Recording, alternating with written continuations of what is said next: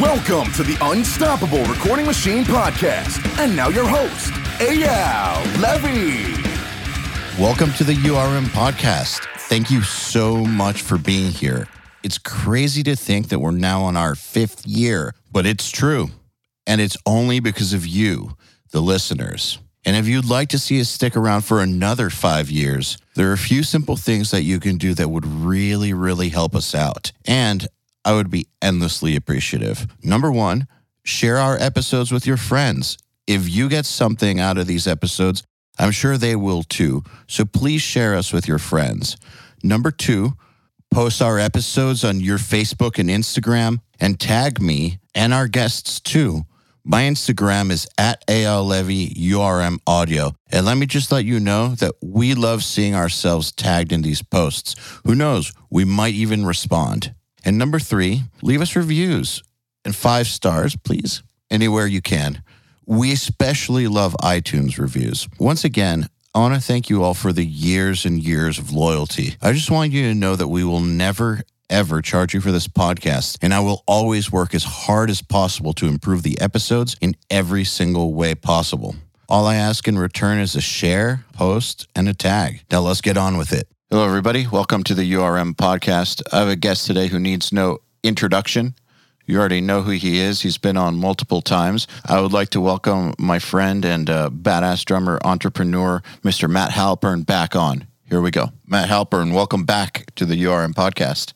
I'm smiling. I'm very happy to be back. You're smiling because I'm late? Well, I understand why you're late, actually, better than probably most people. And anybody who has a dog, I'm sure, can relate to this as well, because my wife and my schedule revolve around when our dogs take shits. Do your dogs get precious about it? Yeah, well, it's like they know when you want to do something. Okay, like to your point, we were briefly just talking about this before we started. Whenever you have a podcast you want to do or something scheduled that's really important, that's when the dog decides to be cheeky about taking a dump. Yeah, because if you noticed, I texted you like 25 minutes in advance to tell you. It was because I was walking her 25 minutes before the podcast with enough time to do this. Yeah. So she knew. She planned this out. It's uncanny, man. And like it's a legit anxiety if they don't go. Like throughout the day, it's like, okay, what did I do today? I woke up, I checked this off my list, I checked this off my list, I checked this off my list, all things that I can control. But one of the things that will ruin your day that is out of your control is whether or not your dog took a dump throughout the day or like took enough. It's like, well, they only went in the morning, so he hasn't gone all day and at night, and I don't want to go to bed without him going. And it's like, you know what? There's certain days when I only go once. So why can't a dog only go once? Why do we stress about that so much? The way somebody put it for me, because I was wondering the same sort of thing, is since they can't verbalize, it's not that we do the thinking for them, but it's our responsibility to do the thinking for them. We've kind of taken that on by bringing this beast into our lives because they can't really be their own advocate. So we just have to assume that they would need to go multiple times. We can't really assume that they'd be cool about it like we might be because we're in our own head and another human can verbalize it. No, I don't need to stop on the road trip. I'm fine. The dog, you just have to think for them in a lot of ways. The part that like I think gets frustrating about it for me is that so my dogs are on a completely regimented feeding schedule every day. For a second, I thought you were about to say vegan diet. Oh no! glad you didn't say that. They're on a really good diet. It helps their BMs turn out nice and solid and the way they should be, which is great. But I mean, they eat the same time every day, morning and night, and they eat the same portions every day, morning and night. We don't really do treats. If we give them treats, it's ice. They like ice. Good. So like that's a good treat. But like, so my point is, you would think that if a being has that same schedule every day, then their system should work on that schedule every day. And like you could predict when they go and when they don't. And it's just so strange to me that even when you keep a very regimented feeding schedule, their bodies work differently from day to day. And here's the other thing too, that like not to shift this conversation too much, as riveting as it is, okay. but the other thing that they do, which you may notice, is so I take my big dog Henry for a walk throughout our neighborhood, and we're on our walk 2 nights ago, and I realize as he starts to shit right in front of someone's house on their, like, not on their grass, but like, outside of the sidewalk on like the little patch of grass between the street and the sidewalk, he starts to take a crap. And like, I look over and the windows are wide open in this house. Of course. There's no blinds and they're all sitting in the living room and he's taking a dump. And I don't have a bag. My bag dispenser is empty. So I'm like, it's one of the most embarrassing moments for a dog owner where you feel personally like you're a piece of shit and you are a terrible person because you're unprepared and you are a litter bug and you're lazy and you don't have any regard for someone else's property. And there's really nothing you could do aside from like... You're just the worst kind of person. Yeah, right. So I'm looking around and I find, I'm looking for like a newspaper that got thrown, on someone's driveway that hasn't been open and has the plastic covering still on it that I can pull off, or I'm looking for like a big enough leaf that fell off a tree. So I ended up finding this leaf that was surprisingly pretty big, and I covered it up. I covered up the crap. And then, by the way, this was the second time he did this on this walk, just so you know. So I'm kind of like mixing up the story a bit in terms of timeline, but this was twice on this walk he went. So yesterday I'm walking with my wife and we have both dogs and I refilled the bags. I didn't really say anything to her, but I just stopped at both of these places and I picked up the craps that were left there from the day before. And as I'm walking home, I mean, the comic part is that I'm literally carrying 4 bags of shit, and she's like, why are you doing this? And I was like, I forgot the bags. I forgot to fill it up. But anyway, it's just so embarrassing being a dog owner sometimes. And it truly makes you feel like you are one of the worst humans in the world if you leave the crap on the ground in front of someone's house. It's just horrible. My favorite thing is when she takes a crap in somebody's yard and they're out there and then she locks eyes with them. Mm-hmm. Yeah. Do any of yours ever do the stare down? Oh, yeah. Like they lock eyes. So Henry, the big one, will... Like he's a guard dog through and through. So if somebody locks eyes with him, he'll growl. While shitting? While shitting. And And it's kind of like, what are you going to do? That. What are you going to do about funny. it? It's just, it's all part of being a pet owner. So why are you a dog owner? I've been a dog owner my whole life. My parents had golden retrievers growing up. And then I rescued my first, my dog when I was... I want to say it was like 2005 is when I rescued my first dog of my own. It changed my life for sure because it taught me a whole different level of responsibility that I'd never had before, where I'm the sole protector, sole owner of this living being.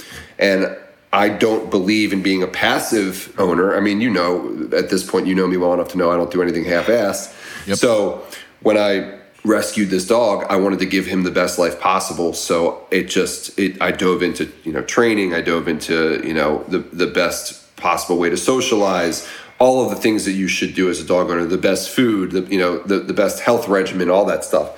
And it just became a part of my life to where I don't foresee ever not having a dog. They're the best friends you can have. They're so much fun. They're protectors. I don't know. They brighten up my day, every day. And they drive me nuts at the same time. But it's that love-hate. Yes, they can be fucking annoying. Yeah, they can. I was on a call this morning, and my big guard dog is laying on the floor going, just whining. Not even crying, just whining to get my attention. And it's like, dude, you're 150 pounds. You have a bite PSI of 1,000. What are you doing? Come on, man. Man up kind of thing. And it's like, well, you know what? He's just a baby. He's a puppy. You got to remember that, They're emotionally fragile forever. I mean, I love them for all the same reasons. And I have this weird philosophy that if I'm going to bring a living thing into my house, it's got to serve some sort of a purpose. Yeah. That's why I don't understand cats. I don't get why you would have a pet that hates you, or that would claw you. I mean, I get some dogs will turn on their owners, but that's not as common as getting your face clawed by your cat. Like, I love the idea of having, if you're going to bring an animal into your house, at least bring one that can be a productive member of the household. And dogs can be productive members of the household. At least mine is. I think it comes down to the owner and how you raise them, of course. But for me personally, I don't want to feel like it's weird. Like, I want to feel like thankful for having it in my house. And I want to feel like we have like a good relationship where I'm not just feeding this beast for 15 years for no reason. Yeah. Which might sound weird, but it's a huge responsibility. Yeah, it's a huge responsibility. And depending on the dog you get, they do serve different purposes. Mm-hmm. My dog now, or dogs, they're both very different. It's awesome because one's tiny and one's huge and they're best friends and they're close in age. But one is very much a guard dog and one is just a constant amusement all day because of how funny he is and how he looks and just how lovable. And it's a really cool dynamic. But going back to your comment about cats is so... Prior to meeting my wife, not only was I like very allergic to cats, but I just had no warmth for them. Because I was allergic, I never had any interest in getting to know a cat or having a cat of my own. And my previous dogs hated cats. So it was just like, it wasn't in the cards. And then when I met my wife, she has two brothers, two boy cats who are beautiful cats. Wow, your wife must be really cool. She is really, well, that was the thing. I mean, she must be really, really cool. For the first year or so, I mean, I put myself through hell with, like, I had adult onset asthma because of the cats. I had, bad allergies. I would have to take allergy pills every day. But honestly, dude, I built a tolerance. I'm not allergic to them anymore. And over time, I've actually grown to very much love them. You sure it's not Stockholm Syndrome? Oh, yeah. No, I'm sure. I mean, they're great. That's the thing. They also... And look, this isn't every cat. I think I'm actually really lucky to have met my wife and her two cats because they're pretty cool. They both also have different personalities. And what's been interesting is, like, I've talked to her about this a lot. Like, I was able to gain their trust over time. One faster than the other. One of them is just like he's huge. He's like a big fat cat who loves to eat and loves to be around people and loves to be held. He's great. He's like a dog. Okay. The other one is like standoffish, and I call him the king of the house because he comes out when he wants. He gets love when he wants. Every other time he keeps to himself. But it took me like probably 1.5 years to 2 years for him to warm up to me. And just now, 4 years into this, he's like really taken to me to where he'll come over on the couch and he'll lay next to me and he'll look for love and affection. And like, it changed my perspective for sure on the took 4 years. Yeah, it only took time. I mean, it did, but I don't know. It's interesting. Now, I don't know if I would love every cat, but I certainly love these personalities. These particular animals are great. And I don't even look at, it's fun. Maybe you can relate to this too. Once you have a pet long enough, you don't even really think of it as a certain style. Like it's not a dog, it's not a cat. It's just that person. That person. Like George, my little dog, is not George the Grand Basset Griffin Vendine, which is his breed, which is a mouthful for anybody. But George is not a GBGV. He's George. Henry is not a Borbal. He is George. Same with the cats. It's Dexter and Bentley, and they are their own beings with personalities. And I think that's what I grew to love about all of them. And any animal that I've had, it's just they do really add a lot to your life. They certainly add positivity over negativity, in my opinion. So do you think with the cats thing, it's kind of like, all right, so I don't like kids. I'm sure if I had kids, I'd love them because they were mine, but I don't love anybody else's kids. I just don't. I'm not down. I don't like them. Just don't want to be around them. Yeah. But yeah, obviously, if I had kids, it would be really weird if I didn't love them. So do you think that maybe it's a proximity thing? Like you're around these animals, you're stuck together. So may as well get along? Yeah, I mean, that's definitely a part of it because it's like, you go into it. Look, my wife had to sign up for me, a guy who in normal times is gone throughout the year and is going to miss events and miss all sorts of important life milestones. So if that means I have to accept the cats as well. And that was initially kind of what it was. It was like, all right, she's great. I want to be with her. I got to accept these things that come with it. And there's no way, I'm not the type of person ever that would like, draw a line in the sand and be like, it's me or the cats. Like I would never do that. I'd rather. Man, some people are like that, which is super fucked. I know. If I were like that, I just wouldn't date somebody who had cats. And for a long time, that was my take. Like if, when I was on dating apps and stuff, if I started talking to someone, they were like, oh, I have cats. I'd just immediately be like, nope, not doing it because I was allergic. But something changed when I met my wife. And well, the part that I think is fucked is not doing that on a dating app. It's being that way when you actually do want to be with somebody. When you actually do want to be with somebody, if you're then trying to turn them into a different person, it makes no logical sense. But if you're in the audition stage and there's things you don't like, well, then it makes a lot of sense to just swipe left.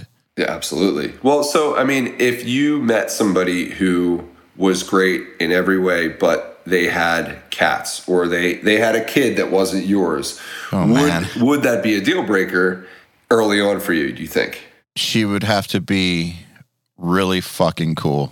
Okay. Yeah. Well, so that's how I felt too. Yeah. There's things I'm definitely willing to overlook if the more important things are right. But if it was just like a casual thing where I could take it or leave it, I'd probably go the other way if there was a kid involved. Sure. Not if there was a cat involved. I mean, whatever. I'm not allergic. I just won't come near the cat. Yeah. But yeah, I have gone the other way when there's been a kid involved. Yeah, look, and I understand that it's not your responsibility to take that on unless, to your point, the person is truly special and you really want to buy into the whole package. Yeah, exactly. And you shouldn't go in pretending to be something you're not. Like, it's a disservice also to the lady because if she's not looking for something casual, then what that means is she's looking for someone that's going to be there in the life of the kid.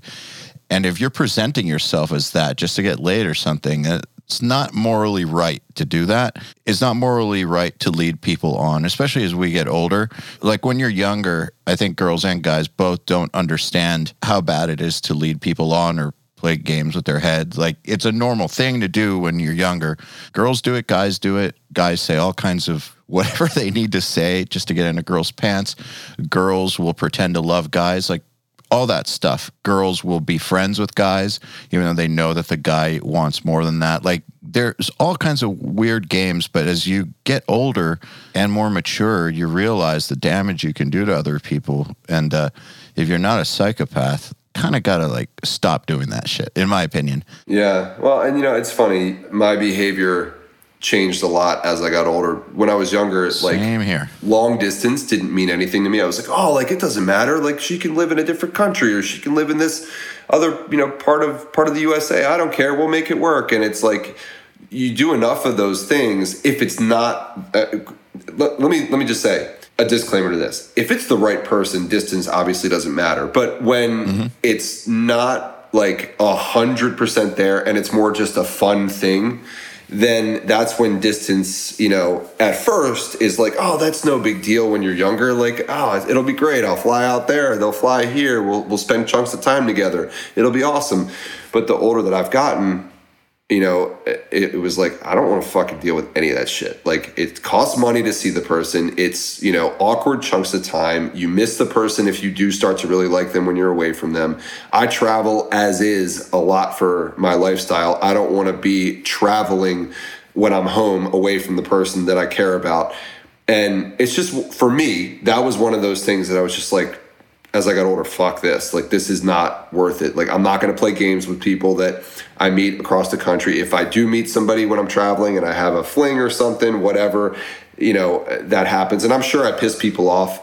I've told this to my wife before. It's like, there's probably plenty of women who are mad that I didn't take it seriously as I was in those older years. But that was just because it was like I had kind of reached that point of like, this isn't going to be something, more than just what it is. And I was always as forthcoming as I could be, or at least I thought I was.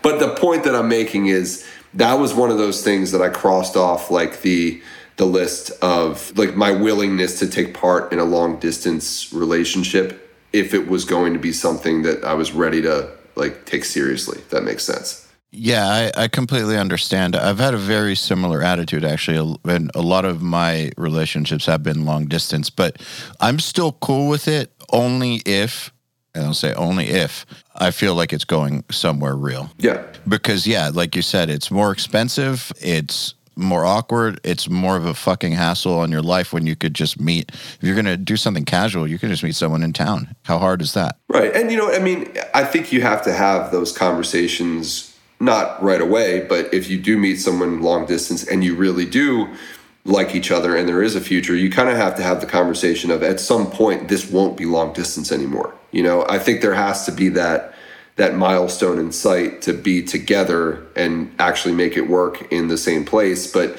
that can be obviously challenging, and you don't want to have that conversation too soon. And you got to really kind of gauge the temperature, take the temperature of the situation before you walk down that road. And look, I'm not saying that long distance relationships are bad. I mean, to be honest, again, doing what I do for a living in a normal period of time, you could compare my relationship to long distance in that I do travel for, a month plus at a time and multiple times of the year. But when I come home, I'm home with my wife, and that part is great. There are a lot of benefits still to that kind of relationship, whether it be long distance or just being in a band and touring or traveling for work. What's nice is you do get that perspective. That's the positive of it. You get the perspective, you get time alone, you can still really work on yourself without feeling obliged to somebody else. There's a lot of good things. It's like the best of both worlds. It is. It really is. But I think for me, the best of both worlds is the fact that we do live together. Obviously, we're married now, but, we are in the same home base, but I get to go and do my thing. She gets to do her thing at home, and then we reconnect when I'm back. And it's this really nice, fresh reset to the relationship many times. So there's definitely benefits to it. It's just, again, it has to be the right person, and it's one of those things that like, if it's not the right person, and I know that right away, I'm not going to even bother trying to go down that long distance road just because it's just not what I want in my older age. When I was younger, whatever, it's like, who cares? You have fun. You learn these things. It's great. You kind of don't know what the right person is when you're younger anyways. Yeah. I almost feel like that concept at a certain age, I don't want to shit on anyone who's like in their 20s and got married or anything like that. Maybe it'll work. But I feel like there's just a certain level of understanding that you're only going to get through living for a while and experiencing other people for a while and truly knowing yourself for a while. That's going to give you an understanding of what's right for you and what's wrong for you. I know lots of people who thought they had that super young, and by the time they turned 30, they didn't feel that way anymore because their interests as a human changed or evolved. Again, I'm not saying it can't work, but I think that it's kind of hard to commit to somebody long-term when you yourself are not set as who you are. Yeah, and some of those things that would contribute to that idea of being set are things that really don't come into play until you're older. I mean, think about both of us, right? Over the past, let's say, few years, we've both taken a very active role in our personal, mental, and physical health. Yep. So much so that it, in a lot of ways, consumes many parts of our daily life. That is accurate. And I know this because we've spent a lot of time discussing our methods and what we do. But, I've asked my wife many times, because when I met her, although I was into health and fitness, I was nowhere near as dedicated as I am today. So I've said to her, hey, when you met me, if I was as regimented as I am now, would that have changed your opinion of me or, the way that you approach this relationship? And her response was something along the lines of like, well, if you, pushed our dates back or like were late to things because you wanted to like be in your sauna instead of honoring the time that we set to be together, then yeah, that would show me that you're kind of selfish and only care about those things. But if you were able to still do it all and work around it and still be the man that you are, then it wouldn't bother me. And that's her point was like, and you obviously do that now. I go into it on a daily basis saying, hey babe, like, here's my schedule. What's your schedule like? What are good times for me to tackle these things today? And then I kind of go from there. So I don't ever, or at least I try not to just like autonomously, say, here's my schedule. You fucking work around it. It's more so like, what do you have? What do I have? Let's make it work. Because there are certain things I really need to do for myself on a daily basis, and vice versa. She has those things too. But it's interesting to me, like, how that has become so important to me, almost in a, for lack of better word, dare I say, obsessive manner on a day-to-day basis, because it is so important to me. I wonder how that would have changed my approach to dating 10 years ago if I was doing the same things I'm doing for myself now. Well, weren't there other things back then that took up those kinds of RPMs or brain RAM? Like, wasn't music and drumming, like, I'm sure you don't practice drums the way you used to 15 years ago when you were learning how to play drums. So true. I bet that there were other things in your life, like, okay, so before the band had like quote unquote made it or anything like that, and you're building, I mean, obviously you're still building, but like, in the before success stage, when that's the thing you're building towards, I'm sure that was taking up the same amount of RPMs as this personal journey is now, or in a similar way. Yeah, at a time it was, but I also think that there was a big chunk of my life where I associated like my abilities and my talents to the ability of like meeting people and getting girls. It was like something that I could use to like show that I was different or special. And I mean, to be honest, there was and there was a good period of time, like when I went to college or, even after college, like a big part of what I did every day was like, I went out with my friends, we went to bars, we met people, we met women, that was like a big goal and focus of mine, in those younger years. And it was a lot of fun, but it was good experience, to help turn me into the person that I am now, to make me appreciate the relationship that I have, to make me appreciate, how lucky I am to be with someone as great as I'm with. But if I hadn't have actually made the time and put the focus on that social aspect of my life, I probably wouldn't be in that mindset that I am now. So the point that I'm getting at is, I think there was a much more active focus on the social and fun aspect of my life that took up some of that energy that is now placed on the personal growth and mental and physical wellness. Like, that was actually something in my day that I was like, all right, I'm going to carve out a good part of my afternoon to work out so that I look good, to meet people, and I'm going to go out tonight and I'm going to, like sleep so that I can be up late kind of thing. It was like, I mean, But isn't that time now that you would carve out for socializing just dedicated to connecting with your wife, and isn't part of why you work out now to be attractive for her? So funny, man. She's like, "Oh, you're working out. Don't get too cut. Don't get good shape." She likes. They say that. Yeah, she likes me beefy, as she calls it. But I think so. But at the same time, the social thing is over the years, and I think it really started when I joined Periphery, and maybe those after the first few years, I started to like just really shrink down my close-knit group of friends. Yep. I started to really be careful about who I spent my time with. And I honestly say now that, I definitely turned from an extrovert, very social, outgoing, always enjoying being around people and parties and bars and things like that, to now I would definitely consider myself an introvert, and I was never, I want to clarify, like, dude, I never drank.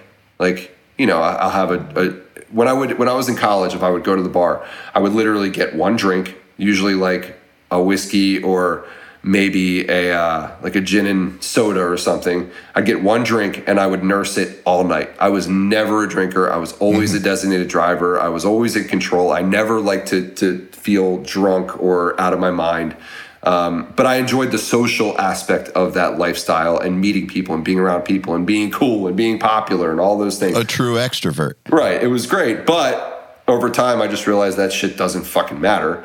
And what I really value is like the time that I get to be productive, the time I get to spend by myself, the time I get to achieve my own goals, the time I get to be with my dogs and my wife and my family and my best friends that actually matter. And, you know, my friend group is pretty slim now, but it's amazing how many people who I do care about and like have in that circle who I probably never expected to serve different purposes. And I think that's also a point to make, which is like, you know, everybody I'm friends with isn't my best friend, but a lot of my friends are friends that I can relate to on very specific topics better than other people. Like you and I, for example, I wouldn't say I agree. We're not best friends, but when it comes to the things that we both connect on, I would say we are very close and like-minded and can really share personal, deep things about those topics with each other without judgment, with a feeling of support and trust. And that's huge. That would be a characteristic of a great relationship or a great friendship. So it's I haven't necessarily analyzed this outside of this conversation too much, but you know, I definitely have my best friends who, you know, are like my brothers and my family, but then I have other like classifications of quote unquote best friends in different categories of life. And that's something that is really special too. And I really value that with those people. So two things you've brought up that are very interesting to me because I was talking to the girl I'm seeing about these two topics last night. I was talking about what purpose do friends serve now as adults, now that we're not like 22 and have these huge social circles and do all that, like what purpose do friends serve? And then also about faithfulness. So I'll start with that. You seem to have my philosophy on it, I think. Tell me if I'm interpreting this correctly. She doesn't believe this, but she was saying that lots of her friends think that a guy's faithfulness is only relative to the amount of opportunities that he has. And so therefore, the more successful, the more he travels, the more he's going to cheat. And my opinion is it's opposite, actually, because a guy who's had lots of opportunities and who's lived a successful life, who's grown up. Now, this doesn't apply for dudes who are like 25 and under. If you're 30, 35, 40, 45, and you have had success for a while, opportunities for a while, you've been with women, like you've had girlfriends, you've had a full life. If you meet somebody really, really cool, you're going to appreciate it that much more and not want to fuck it up because you know exactly what's out there. Having a one-night stand doesn't mean what it used to mean when you were 22. Like meeting some girl on tour isn't special like it used to be when it was your first year touring. You have the experience to actually appreciate what you have. And as opposed to, in my opinion, a dude who marries a girl at 22 and it's like the first or second girl he's ever been with and 15 years go by and he's just frustrated. Maybe they're living like roommates and he goes on a business trip with a coworker and they have some drinks at the hotel bar. I think he's more likely to cheat on the girl. I would definitely tend to agree with the first aspect of what you described, because it definitely, I fall into that category, okay? And I'll address the second part of your statement as well. But, you know, for me... Maybe I'm just defending guys like us. No, I mean, I'm glad you are, because I think, look, I dealt with this exact situation when I met my wife, because the first thing she says to her brother is, I met this great guy. I really like him. He's in a band. And he just like spits his food out laughing because he's like, yeah, good job. Yep. There's a faithful guy for you. Way to go, Natalie. But, you know, he didn't know me.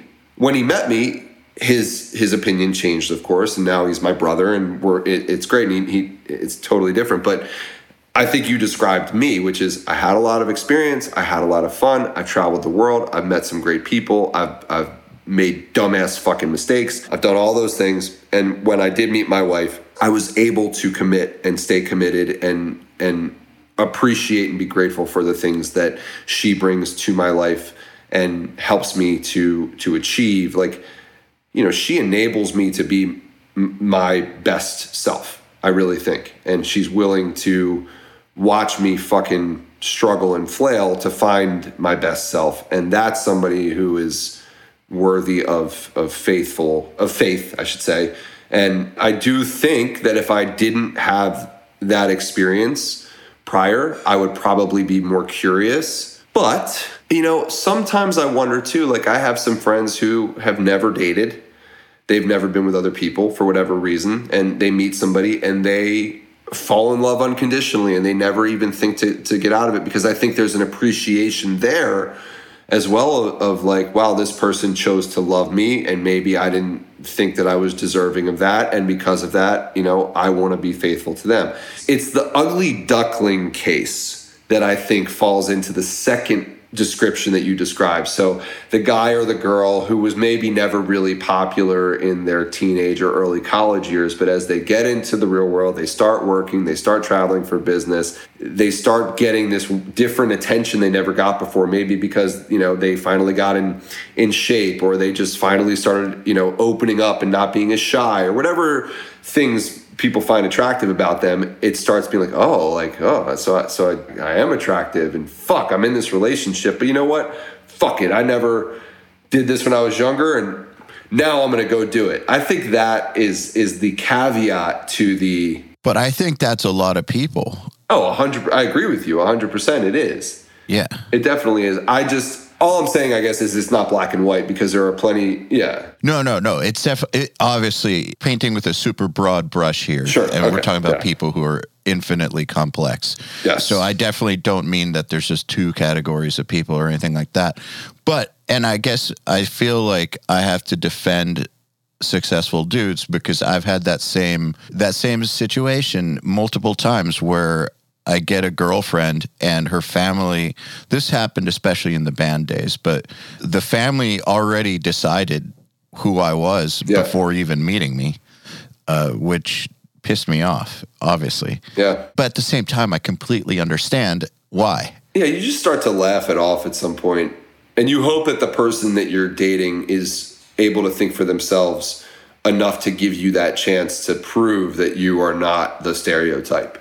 Yeah, well, I mean, I'm not worried about it now. Oh, of course not. Of course, yeah. But it's interesting to me that that her adult friends still see it that way. Oh, yeah. I mean, I faced it in every relationship I've ever been in, but like, yeah, even more so when I met my wife initially with her family. But again, it was a very quick transition of disarming those people and, you know, letting them in. And I definitely had to be willing to open up faster so that they could know who I was. But I was willing to do that because of how important the relationship was to me. I wanted them to see that I'm not the savage. Yeah. And, you know, at the same time, I was really honest with my wife and with her brother. You know, we've had many conversations about our college days and, you know, our years of being total dogs. And I mean, it's funny because his response to me was like, oh, he's in a band. Oh yeah, good going. But like, he was the president of a fraternity, and he's a good looking dude. And he's I would argue, way more of a dog than I've ever been, you know? So it's just funny to like sort of be able to now throw that stuff back in his face when it comes up that like, oh yeah, you used to think that I was going to be this total, you know, rock star piece of shit dude that's like going around cheating on your sister. But hey man, like, you know, you've got a history too. You were president of a frat. Yeah. You know, I think it's good to be honest about these things, like, because you shouldn't hide your past, in my opinion. Yeah. If someone can't handle what you were doing 10 years ago, right? It's not like we're talking about murder, right? Well, these days, I mean, you know, it's like you literally gotta. Then not only are the topics like that, but I mean, you got to watch what you say too. It's like I don't want to give anybody the wrong impression when we talk about prior relationships or pissing people off. You know, it was never anything that was illegal or what would be considered wrong or bad. It was just more like, oh, I didn't want to commit because I was a traveling musician and, I wasn't serious. So, that's it. Anyway, just that's a nice little... You got to get the disclaimer out of the way. Disclaimer, yes, absolutely. Another philosophy I have, and then I'll get to the second thing I wanted to say, is I don't normally think there's bad guys. I don't mean this guy or girl. I just mean I don't really subscribe to the bad guy notion for the most part when people are talking about why something went wrong, because it's also relative to who your friend is, right? Or what side of the fence you're on. Everybody, no relationship is perfect. And if someone doesn't want to commit to you, at the end of the day, they're not evil because of it. Right. We don't have to commit to anybody. Yep. In fact, they're probably doing you a favor. Why would somebody want me to commit to them if I don't want to commit to them? That's just asking for trouble. Yeah, I agree with you. It's asking for a bad time. There should be no judgment in those types of things unless you're actively treating someone like shit. Yes. Which does unfortunately happen. There's bad relationships. There are bad people in bad relationships. But if the intent is good and you're simply just being honest about what you are willing to do and, trying to do right by that person and for yourself, then there should be no judgment. And at the end of the day, like you said, you're doing that person a favor by being honest about whether or not you can commit or not. Yeah, I think that this is actually why, not all of them, definitely not all, but I'm friends with some of my exes because it ended in that way. Like, it's just not working. Nobody did anything wrong. It's just not working. It's better for both of us that we're not together. Yeah. It's not that we're not cool as people. Right. You're a perfectly cool person. I think you're very intelligent and I love talking to you and all that, but it's not that thing for me. Yeah. Which doesn't make me or her a bad person. I've very rarely had bad fallouts in relationships because of that exact thing. It's just, you be honest. And I think back on the relationships that I had prior to my marriage, and there's no resentment or animosity. There's no issues. I'm still cool with everybody. I still am waving a flag in their corner to support them. Even my ex, like, I'm friendly with the new boyfriend. Like, we're cool. And that's a testament to not only the relationship I had previously and how it ended, but like her perception of me is positive. My perception of her is positive, and everybody can get along. And that's a very important thing. But that comes from communicating honestly, right? Communicating, even though it's hard to talk about certain things, but like, that's what it comes from. It's like putting everything on the table and being willing to temporarily hurt somebody in order for them to have the best outcome possible in the end for you and them, if that makes sense. True in business and band life too. Yeah. So the other thing I was talking about was, what's the purpose of friends? Because, like I said, it changes. And that I came to two conclusions. One is, obviously humans are just pre-wired to be social for survival reasons that don't exist anymore in the modern world. But, we don't rely on our tribe to save our lives like we used to. But that doesn't mean that our brain wiring changed. So we have this deep-seated need for these social relationships that aren't our romantic relationship and aren't our family. We have this need for these social bonds that's just hardwired. But in addition to that, I've realized the same thing.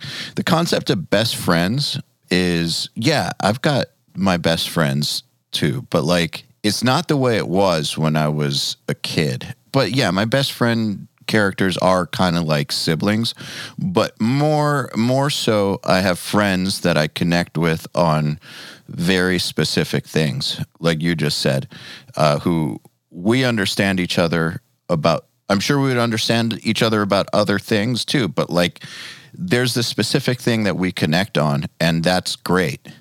That's great.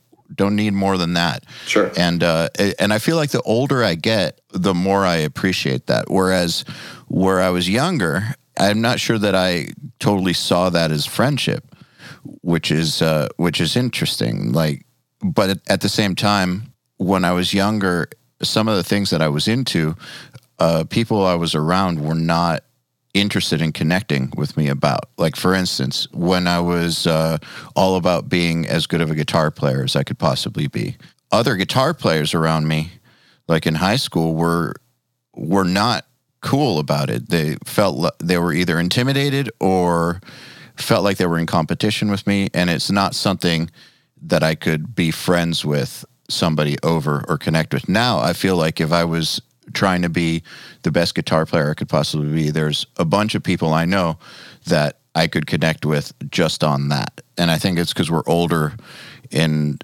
more mature. But the things I was into, I didn't really have those types of friends for when I was younger, but now I do, like the fitness thing that we were talking about. Entrepreneurial pursuits, that's another one that I connect with very specific people about that I wouldn't dream of talking about with other people because they're not going to get it, and that's okay.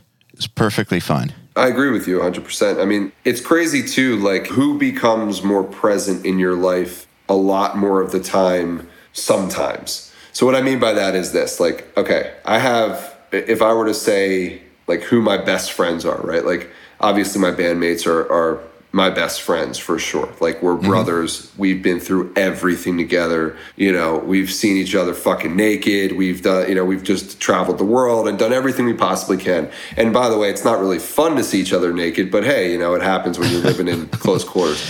That was my next question. Yeah. We talk about that all you want. And look, I don't get to see those guys all the time. We live in different places, but we still talk every week and we're in communication a lot. And, you know, that bond is there no matter what. Then I have another best friend who, his name's Sam. He's been probably my best friend since we were fucking, 13 or something. And, you know, to your point, it's like, there are definitely things that I purposefully don't talk about with him because there's just not going to be a mutual understanding or connection, and it's just not worth it. And we don't talk every day. We don't see each other every day, but he's also my brother, and we both love each other and we both fucking hate each other at the same time. And we, no matter what, are going to be friends, right? It just is. It's like family. That's just the way it is. But then I have like new friends in my life, people that have come into my life even this year who I talk to all the time now, currently.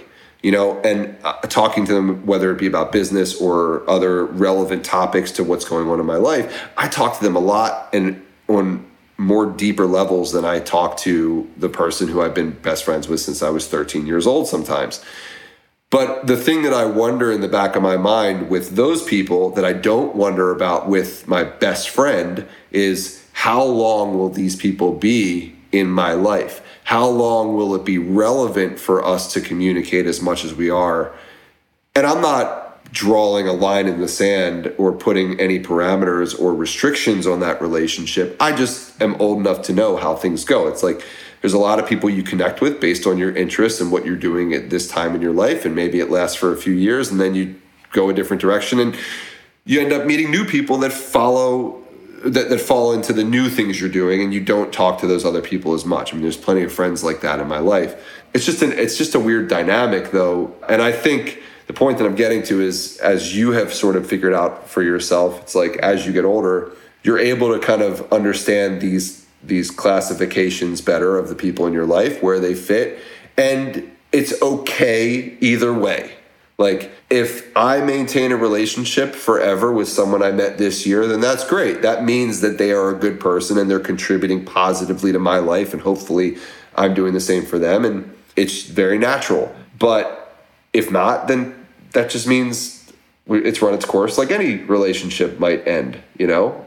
Yeah, you could still both be good people who contributed to each other's lives for that point in time, and then the relevancy faded or your paths diverged. It's no big deal. The funny / shitty part about it is that no matter what I do, I still have this fucking other best friend who's like a toothache who never goes away. You know, I need my tooth to chew, but it fucking hurts to chew. You know, so it's that love-hate relationship. And I should say it's not just him, it's my bandmates too. I mean, the amount of things that we've gone through interpersonally, individually, or as a group you know, I think we've probably talked about this before, has not been easy. And you've talked to my other bandmates too. There's so much, you know, trial and error and tribulation that occurs between all of us as bandmates and friends, that like the only way we've made it to the point we are now is we've worked through a bunch of shit and decided that the relationship and the band and our purpose and ultimately our friendship is more important than a bunch of bullshit that we can work through if we try. And that's to me what makes it a brother or a sister or family, as opposed to just a friend who like you might connect with, you know, here or there. So question though. All right. So your friend Sam that you've been friends with since you were 13, you guys made friends before you started those classifications, understanding those classifications and doing what you just said now, which is made it a choice, like choice to have that relationship with your bandmates. So it's almost like Sam entered your life before you were actively, consciously making that choice. So he's like a pre-choice friend, whereas people now are from the choice era. I'm just making this up as I go. So what I'm wondering is that a bad thing? No. Because I don't think it is. Like, I think that it's a great thing to be able to decide this is a relationship I want in my life. This is the purpose that it serves. And this is great. And I don't need it to be amorphous. I don't need it to inhabit more than it naturally inhabits for as long as it's going to naturally inhabit. And I'm making the choice to be present in it for the amount of time that it makes sense to be present. Yeah, it's absolutely great. I mean, you should be able to decide who you get fulfillment from associating with, and hopefully they can decide if they get fulfillment from associating with you too. You know, it shouldn't be like, well, this person wants to be my friend, but nope, see you later. They're not going to be my friend. Like, you know, it should be mutual, and hopefully two people get to that point together and they realize, you know, for sure. Oftentimes it's not even spoken about. It's just like two people drift apart, and that's fine. As opposed to being default, right? Like it's the exact opposite of having people in your life by default. Whereas if you're not thinking about this stuff, you might just be friends with people who are in proximity to you, or, you know, be in a relationship with someone who's in proximity to you because they're in proximity and default mode, which I think is how we make friends when we're younger. Like the kid across the street who you play with, like, becomes your best friend.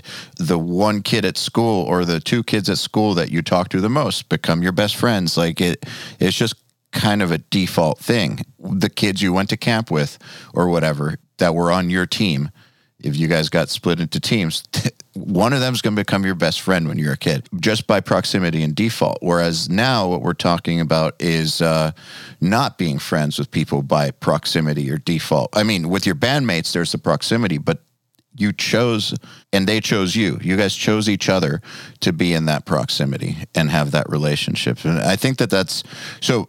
And by the way, I don't think that as a kid, it's a bad thing to be friends with people by default or proximity, because that's all you've got. You can't make these choices as a kid. Adults are making the choices for you. Like, you don't have control over your social circle. But now that we do, now that, you know, we can take agency over our lives, I think this is the way to do things. Why would you want to have people in it by default? I agree with you. I mean, yeah. And, you know, thinking back on it, it's like even with Sam, I mean, the way that we connected was through music as well. It wasn't by proximity. I mean, we did eventually go to the same school together, but the reason that we became friends is because he played bass and I played drums, and he was, you know, the best bass player and I was the best drummer, and we became friends. And then from there, you know, because of playing music together, we were in a band together, and, you know, we since have both grown up and have gone completely different directions with our lives and had completely different experiences and have developed completely differently. But that foundation that was built is so strong that, like, it'll never go away. And it's interesting because it is sort of default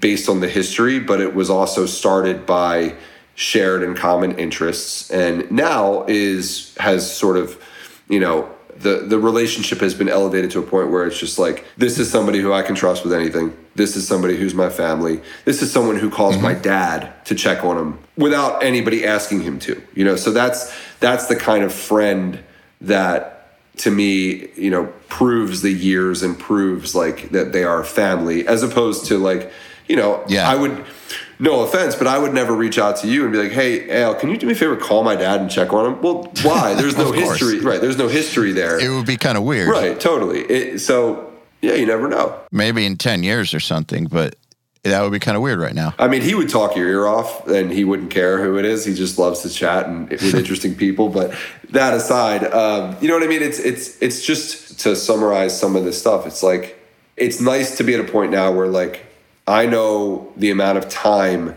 that I have in my day that I can allocate to being social with people outside of my immediate important zone and outside of the things that are important for me to spend my time on. And that amount of time is pretty finite. And I don't want to associate with people that don't provide enrichment for me, or that I can't provide enrichment to them in a way that is appreciated. I'm not going to try to help somebody if there is no appreciation of that help. I don't ask for a lot. I don't have a lot of expectations aside from somebody actually just appreciating the time that I'm willing to share with them, because my time is precious, for lack of a better word, because I only have so much to give to other people. And if I do give to other people, I want it to mean something, So I think that's how I've sort of looked at my group of friends and group of people that I interact with on a daily basis or weekly basis. I don't want that to come off like self-serving in a way, but I try to think of it as like mutually beneficial. Absolutely. And you've got a lot of people demanding your time all the time. Like, you got a lot going on. You have to make these decisions. And I'm lucky because, you know what, the majority of people in my life are awesome. They're great people. They have that same mentality as me, is that they're willing to give. And I'm willing to give in return. And I was thinking to myself the other day how lucky I am to have so many close friends. I have so many close friends that I can't count them on two hands. And that's a really lucky fucking thing. Fuck yeah, it is. It's so, I'm grateful for it. And people that haven't stayed on those two hands, again, it's not that like, I'm sure there have been falling out. There have been things that have, reasons why I don't want to be friends with somebody. But for a lot of it, it's just kind of like life changes and our focus changes and we spend our time doing other things and we're just not as relevant or important in the moments. But that doesn't mean you love the person any less. It's funny, like me and Wes Houck used to be super fucking close, would talk all the time. And I love Wes to death now. It's just we don't talk as much. I don't see him anywhere near as much. I don't communicate with him anywhere near as much. And I don't think there's any reason why not. There's no like active thing that happened that caused the relationship to deteriorate. It's just like we just don't communicate as much. But I still love him and would be there for him in a second, and I think he would do the same for me.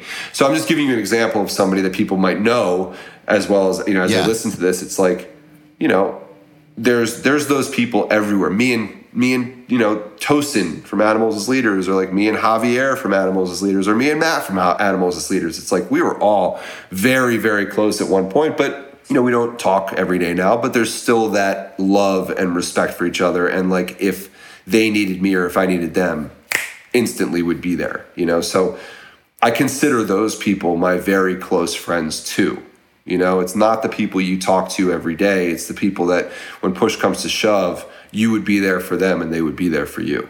Absolutely. I actually feel like that's a great measure of a friendship, is how much time can go by and those feelings of loyalty and wanting to help them and love still stay strong. There's certain people who I can go a year or more without talking to, and then if they hit me up and needed something, right, I'd drop everything.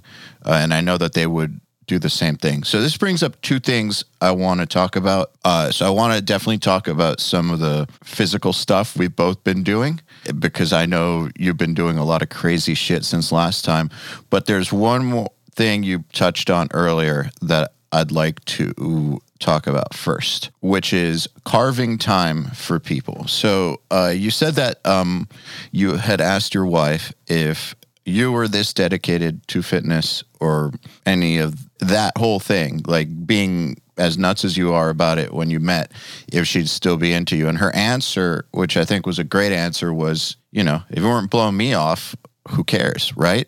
Okay, so the reason I want to talk about that is because I think that a lot of people who are trying to be better, whether it's trying to be better at guitar, they're trying to build a business, they're trying to go after fitness, something that requires you to be kind of obsessive, will do it at the expense of their relationships. And I've always thought that you should be able to be available to the person you're seeing as well as present in all of your obsessions. You should be able to do both. It's harder when you're younger, I think, and it's harder when you haven't proven yourself yet. And it's also maybe harder when you don't actually take the relationship as seriously. But I really do think that if you care, I guess that being the big if you actually care about the relationship, you'll find a way to do both. Like, it shouldn't be one or the other. And so that's why I think she gave you a really, really good answer. Just being obsessed about something and wanting it really, really badly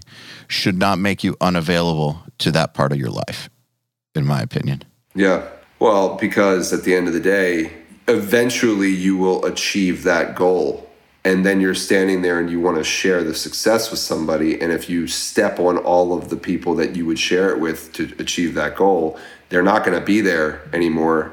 And you're going to be done with this mission, or at least reach a point with it where you can kind of put it on cruise control, and you're not going to have anybody around you to celebrate with, or to vent to on a hard day. There's plenty of times where I was doing a lot more breath work than I'm doing now. I've sort of become more efficient with what I do. But there's times when I would be doing breath work and I'd come upstairs from where, from the basement where I was. My wife would be like, how'd that go? And I'd be so frustrated, and I would be able to vent to her about this journey and how I didn't achieve what I wanted to achieve, and it fucking sucked. And instead of her being like, yeah, you're a fucking loser, it was like, all right, well, think about, what impacted you today. Think about what you can do differently. Is there a reason why that happened? Is there something you can do for yourself right now that will make you feel better and able to take it on tomorrow? It's like, so if I were selfish about all those things and didn't share it or try to make time, she wouldn't be interested or willing to support me through it. She'd be like, yeah, this is what you get. You have a shitty experience because you're treating me shitty, and you're not making time for me. And why would I support this? Fuck you. But I think the support in the endeavor came from the fact that she knew I needed to go down this road, and she knew that I would be willing to find the balance with it, which, to be completely fair and honest, when I first started getting into all these different methodologies of self-improvement, it took some time to not only figure out which ones work. I was doing too many at first, and I had to figure out how to narrow it down and, as I said, become more efficient with it so that I could find the balance of everything I need to do in a day. And what falls into that category are relationships, not just business, not just eating and, basic needs, but it's there are other relationships that are important too. There are other conversations, other experiences that need time. So it's you got to manage it. Got to water the plant. Yeah. And I have been guilty in the past of being unavailable. Me too. In relationships because I've been obsessed about what I was doing. And okay, and now I know in retrospect, I didn't care that much about that relationship. And I also kind of got what I deserved, I got a bad relationship because I wasn't very present. But, at the end of the day, it wasn't a good match anyways. So why would I have cared? But still, it still taught me that if that's the outcome I want with a person, then that's how I should act. If I want a better outcome, then I need to figure out a way to do both things. And there's plenty of people who have figured out how to be both successful and be present for their relationship. So I don't think when I was younger, I thought it was a good excuse. I don't think it's a good excuse anymore. You should know how to do both, and you should strive to be as efficient as possible so that you can be present in all important aspects of your life. Yeah, I agree. That's something like that. That's the aspect that I've been honing in on, I would say, for the past, few months, is like, okay, how do I develop that efficiency, But what's funny? Yes. I mean, I'm sure there are people that would fall into this category too, and I can't think off the top of my head who it would be, but people that I don't have a desire to be around per se, but or like experiences that I don't want to do because they'll take away from the things that are more important to me. So as an example, I months ago scheduled something that I was going to do that would take me out of my personal game here for like 4 or 5 days. And just yesterday I canceled that thing because in my mind, 1, it's not important or necessary. And 2, it will take me away from things that I now deem to be necessary in a span of 5 days. Yep. Okay. So like, I would rather not go do this thing than be able to have 5 days of the self-improvement, fitness, whatever it is that I'm doing. That's more important to me. And it's funny because now, like when I think about things that take me away from this, it's like in every aspect of my life, I've figured out how to adapt. So for example, like, we always go down to, my wife's family has a beach house in Ocean City. We've gone there as of late, and I figured out, okay, well, what am I going to do so that I'm not away from the shit that I like to do on a daily basis for 5 or 6 or 7 days? So ice baths being one of those things, I bought a huge trough, and I store it at the beach house now. And I go and get ice at a certain supermarket that has the cheapest ice. And now I have an ice rig at the beach house. I think about, what am I going to do when I go on tour? Well, I already can tell you, I'm going to bring a trough and store it in the bay in the bus. And I'm also going to bring a portable sauna. And I'm going to figure out time every single day on tour to do my sauna stuff and to do my ice bath. And like I can make it fit into an hour's worth of time. And if I think about my day on tour, there's always an hour extra that I can spare. Of course. I guess the point to this is, it's like, it's become such an important aspect of my daily life and what makes me feel optimized. I find myself weighing decisions that I make based on whether or not I can achieve those personal goals every day. And if I can't, on paper at first, I think about how can I add them into that situation. So it's like touring, it's not a problem because I'll figure out how to add it in. Going to the beach house, it's not a problem because I'll figure out how to add it in. But there's certain things that if they aren't necessary and I can't still then achieve my personal goals, they get nixed because they're not as important as the things that I could do on a daily basis for myself. And that, I think that is a level of selfishness.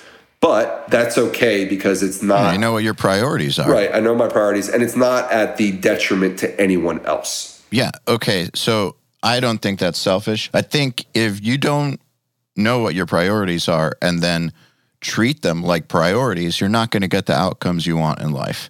One of the things that I've also learned the most in the past few months was, it's interesting, when we first talked, well, it wasn't the first time we talked, but when we first talked about this topic back in February, March? I think it was at the beginning February, of March. Corona. Yeah, March. Because we were quarantined at that point, so it was in March or April, yeah. Yeah, we were. I was also doing a bunch of different things, and I've narrowed it down considerably because I started to think about, all right, well, I do want to do all these things I'm trying at some point, but what's the number one thing or the 2 top things I'm trying to do physically right now? And it was under the umbrella of fixing my health, like it was drop weight and replace it with muscle. That's more important to me than anything else, because if there was one thing that was going to kill me faster than anything else, it would have been weight. So that was over over like the cold stuff, over anything else, that became the priority. And so anything that was gonna lean me in that direction, I decided to prioritize, and everything else I decided to minimize. So I decided to take the time that I was spending on a bunch of the meditation and a bunch of that stuff and put it into cardio.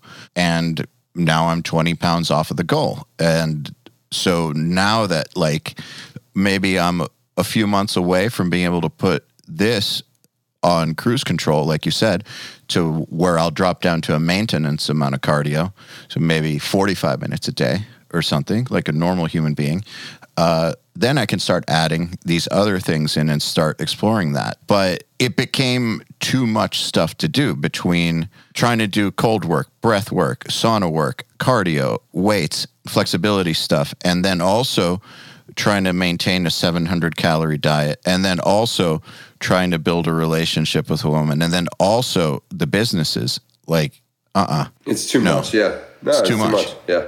Well, and I'm in your same boat. In that sense, like I had to prioritize, all right, what's the main focus? And then how can I achieve and combine those things to make it into an optimized program, right? One of the things recently that, I mean, I briefly talked to you about this, but actually has been, I'm finding now to be very helpful, is the use of a training app, so to speak. So I started using Whoop, which tracks your vitals and specifically is focused on the amount of, they call it strain or activity you should be doing in a day to then balance your recovery, your sleep, and then your ability to perform at whichever level you deem to be the optimal level, right? That's it. By the way, I think Whoop is great. Let me tell you something I thought about Whoop, because I told you that I stopped using it and only use the Apple stuff. Yeah. I think if I was you, I would be using Whoop. And I think I will start using it again once I stop being crazy. But the thing that I'm doing right now is so far beyond what Whoop recommends. Right. Like, I'm doing stuff that's completely unreasonable that nobody should do. But I feel like once I switch over to where I'm doing it more like a normal obsessed human who just wants to get into really good shape, then Whoop will be perfect for optimizing everything. But right now, like, everything I'm doing puts me into the overstrain, over this, over that. And it's like, I can't be thinking about that. All I need to be thinking about is hitting those 2,500 calories burned through exercise a day, which is insane. And so the Apple stuff that I'm doing just allows me to track it all, and it doesn't tell me I'm fucking up. And so it's easier to keep my head in the game. Right. I figured out that's why I stopped using Whoop. That makes total sense. It's the exact reason why I like Whoop, because, for example, yesterday, there's been a bunch of random things over the past few days that have led to a couple like rough nights of sleep and just like not at my peak, right? So yesterday I woke up and I was at like 25% recovery in the red. Oof. And the recommendation was achieve under, I think it was like 13 amount of strain, right? So under the number 13. So like, don't work out. Like, don't push yourself today because you need to recover. You know, like your heart needs to recover, your body needs to recover, your mind needs to recover. What's interesting is that like I wouldn't have known that information from a vital standpoint. I would have just felt, if I weren't using Whoop, I would have just felt kind of tired. But I probably would have still pushed myself. Stop being a pussy. Fucking go do it. Right, exactly. Yeah. But now when I see this and I see what it means in terms of data, I'm like, all right, I can afford to go easy today. And, you know, it's funny because going easy today still meant that I literally got to exactly 13 on the strain level, right? Which is still a lot for most people. Sure. Yeah. And obviously it's all relative, but like, it just means that I'm not going to overexert. But like yesterday, I still took an hour-long walk with my dog at a fast pace. I still went in the ice barrel. I still went in the sauna. The only thing I didn't do was a very rigorous workout. But today, my recovery is a little bit better, and I'm going to fucking crush a workout. But it's what's interesting is I don't feel like I missed a day. Where I used to feel like if I didn't work out the day before, I'm giving myself a hard time because I probably could have pushed myself and I should have pushed myself. And I'm a pussy for not doing it. Instead, it's like, it's obvious to me based on this data that I needed to give myself a day of rest. And that is what I should have been doing. And I feel good about it. And today I'm back to the grind and I'm going to hit it hard, you know? So that's been part of the efficiency aspect of it. It's like having this data allows me to then decide what can be cut out and what can't be. But what's interesting is I've decided that the thing that can be cut out on a day-to-day basis is the actual exercise, like doing a CrossFit workout or doing cardio or lifting weights. That is the thing that gets cut out because the ice bath and the sauna and the breath work that I do in concert with those practices fall into the reason why I'm doing all this shit anyway. And, you know, for me, it wasn't necessarily to hit a goal weight, it's definitely not to get ripped or to be a bodybuilder. My focus, my goal is longevity, is maintaining good health, is being in good shape, it's not getting sick, it's being able to perform at a high level. And not only do I find it based on just my own experience, how I feel after doing it, but like there's a lot of information and data that shows that these practices help to improve your human optimization. Absolutely. And that's why they're non-negotiables for me. That makes perfect sense. That's actually how like I said, that's how I look at it too. To me, it's like a list of what's probably going to kill me first. Yeah. And then, or what's going to shorten my life the most. And weight was just glaring me in the face as the number one thing. And then also with losing weight, if you don't build muscle, you're going to look like a deflated potato. So, you know, like, which I'm not okay with. Yeah. So that became my priority, but it seems like it's the same kind of priority, like what's going to give you the best longevity and quality of life. That's why I'm actually looking forward to hitting the goal, is so that I can, rather than eliminating something that's considered a morbidity, then actually working to optimize things is very, very exciting. Let me just tell you that for people listening, Whoop is really, really great. It's basically this armband you get. You pay for a subscription. I think it's $30 a month, and it tracks your shit. The only thing it doesn't track are things like steps. So if you want to like track your steps and it doesn't track like your caloric intake or anything like that either. Yeah, that kind of stuff. If you're into tracking calories and all that kind of stuff, it's not going to do that. But if you're looking to measure your sleep, measure how your heart's working, apparently, your recovery, which is all very important stuff. So it's kind of like a deeper level of tracking. If all you want to do is track steps and calories, then you're fine with the Apple Watch, which is why I'm doing that. Because, you know, the Whoop doesn't have like a GPS on it. So like in this little device, I have the GPS. It can track every single one of my workouts, all of my calories. It still gives me my heart rate. It still tells me my sleep info. It's not as deep as Whoop, but because all of those things that I'm actually trying to get are in one system, in one ecosystem, it makes perfect sense.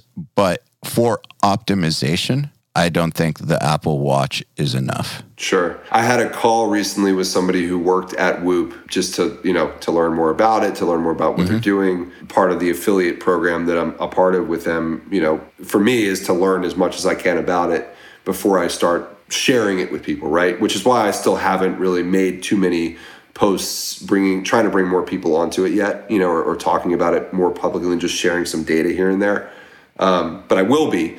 But, another thing that was really interesting was that, the woman that I talked to, she pointed out that she uses it every day when she wakes up to look at her respiratory rate because so it measures your breathing overnight, it measures your breathing throughout the day, and they're able to actually identify cases of COVID with the measurements of the respiratory rate. So like every day when she wakes up, she looks and sees if her respiratory rate is in the average or if it's accelerated, which could indicate that she might have COVID, right?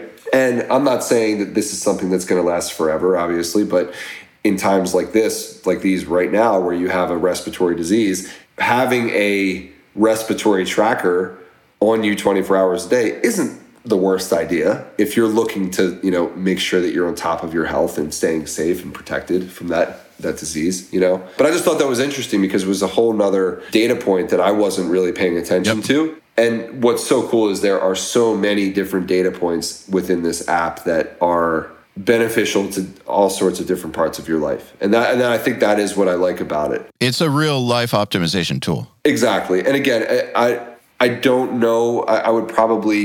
I don't know if I would use this if I were really trying to achieve a more extreme goal, like dropping, 100 plus pounds or something like that. Because 200, baby. There you go. So if I were dropping 200 pounds, I probably would not use Whoop because you don't necessarily set the goal of losing 200 pounds. It more so just tells you, hey, like how you're doing health-wise. Yeah, this is your body. This is your health right now.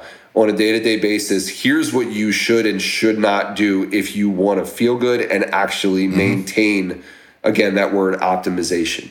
So that's what I like about it. Yeah, it's fantastic for that because, with an extreme goal like this kind of weight loss, you're not going to feel good. Yeah. No matter what you do. And anyone who tells you can feel good while doing it is full of shit.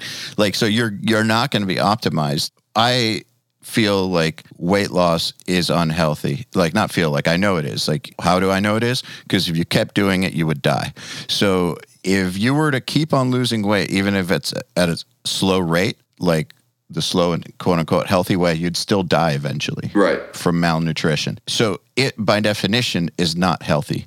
And I think that I've never experienced a way of doing it where you actually feel good or optimized or full of energy.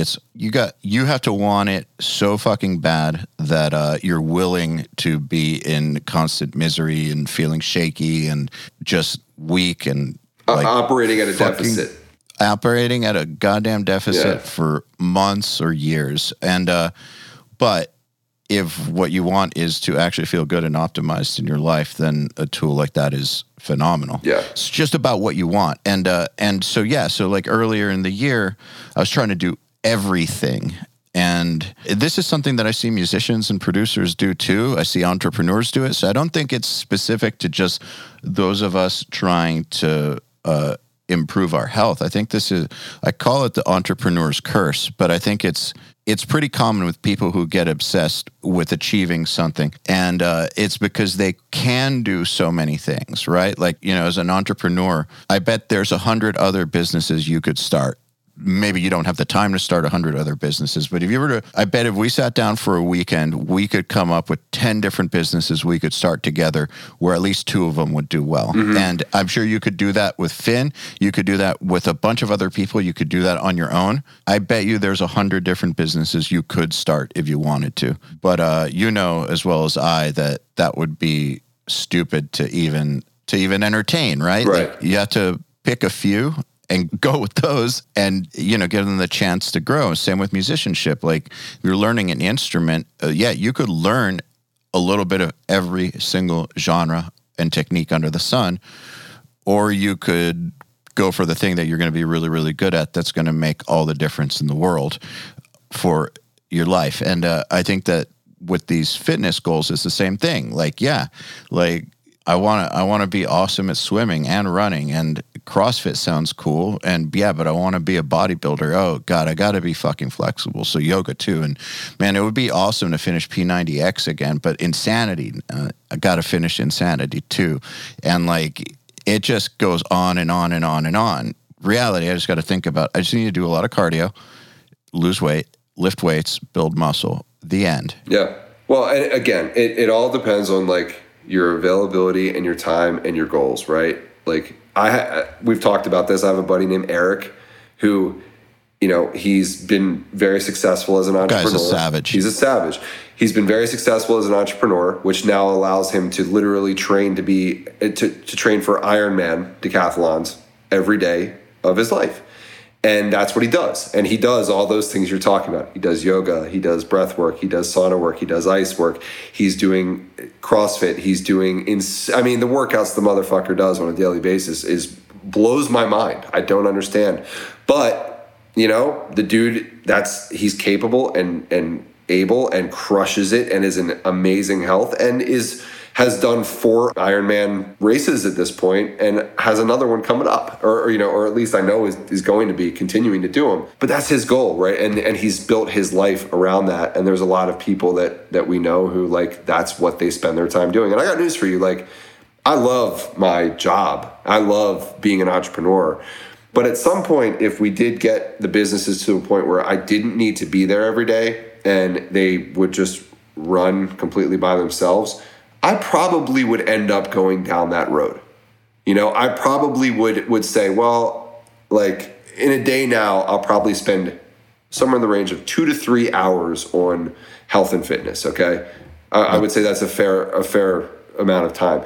But if I had more time to do it, I'd probably spend 5 to 6 hours on fitness on a daily basis. Yeah, same here. And would absolutely use every minute of that, But again, it just depends on kind of what you want to do and where your life is and what you can fit in. But I think at the end of the day, if there is a message in this, it's even if you only have 30 minutes to do it, fucking take advantage of that 30 minutes to optimize yourself as a human and figure out what thing it's going to be, because it's different for everybody. Some people might choose to spend that 30 minutes doing yoga, like you said. Some might choose to do breath work. Some might choose to meditate. Some might choose to go on a run, lift weights, ride a bike, get in a sauna, whatever it is.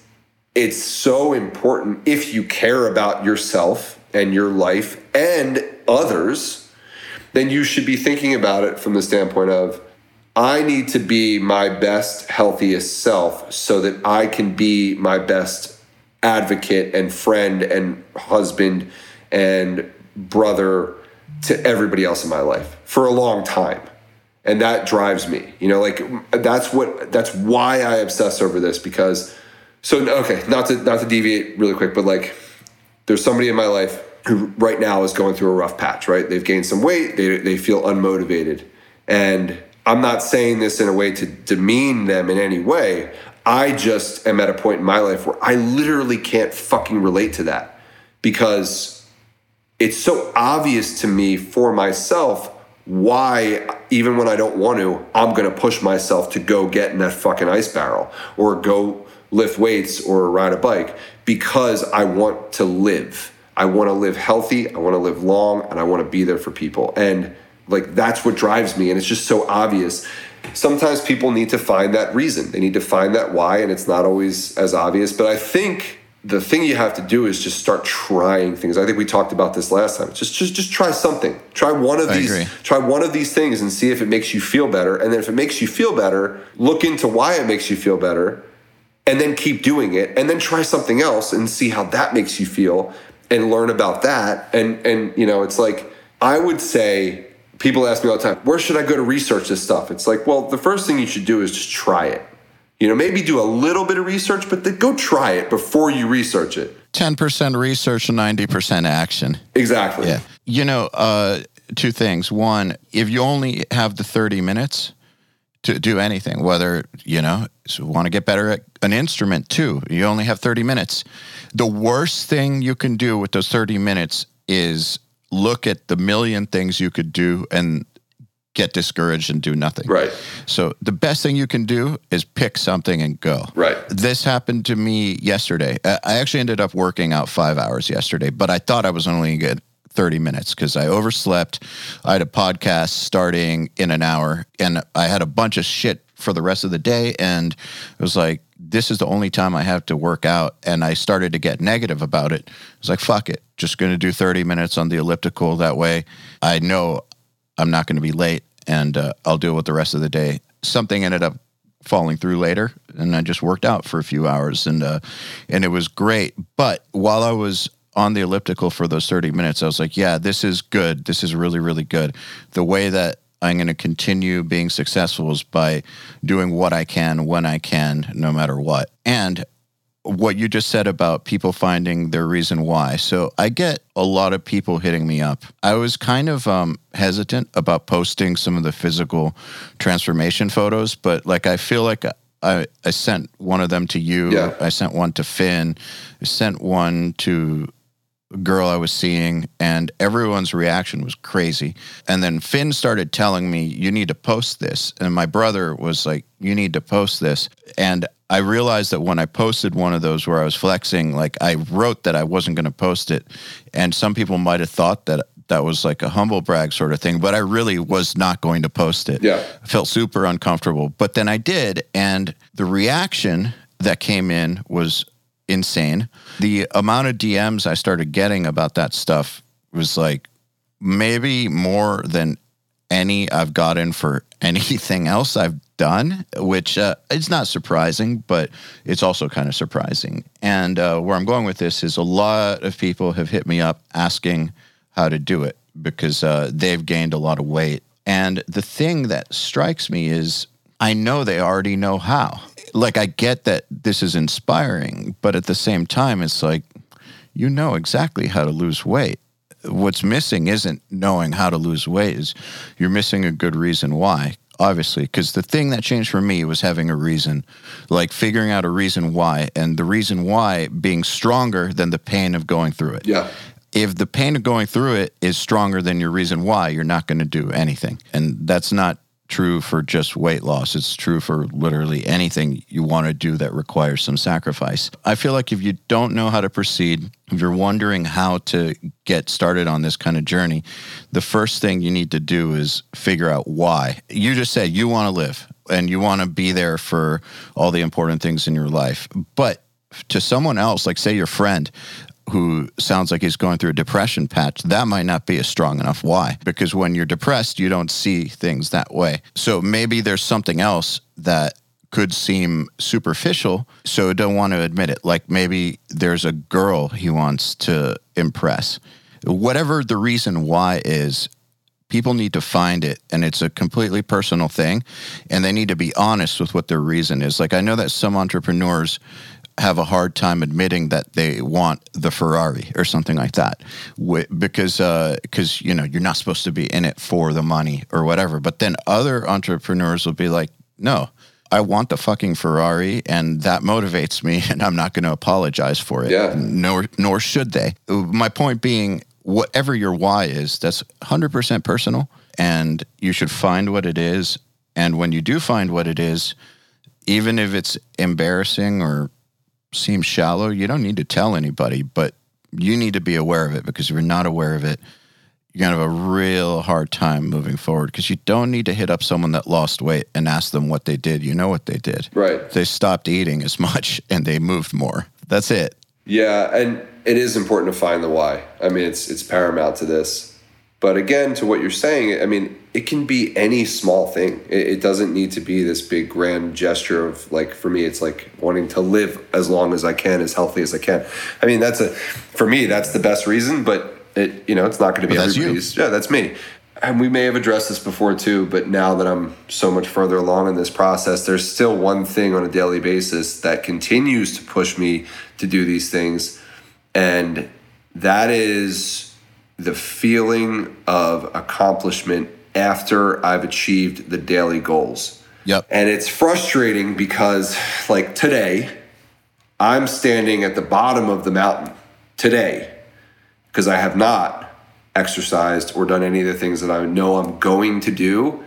And it's fucking daunting right now. It's like, God, I know I'm going to put myself through shit. I'm going to be out of breath. I'm going to be sweating. I'm going to be tired. I'm going to work hard. I'm going to get in an ice bath that I don't fucking want to get into. And it's freezing outside now.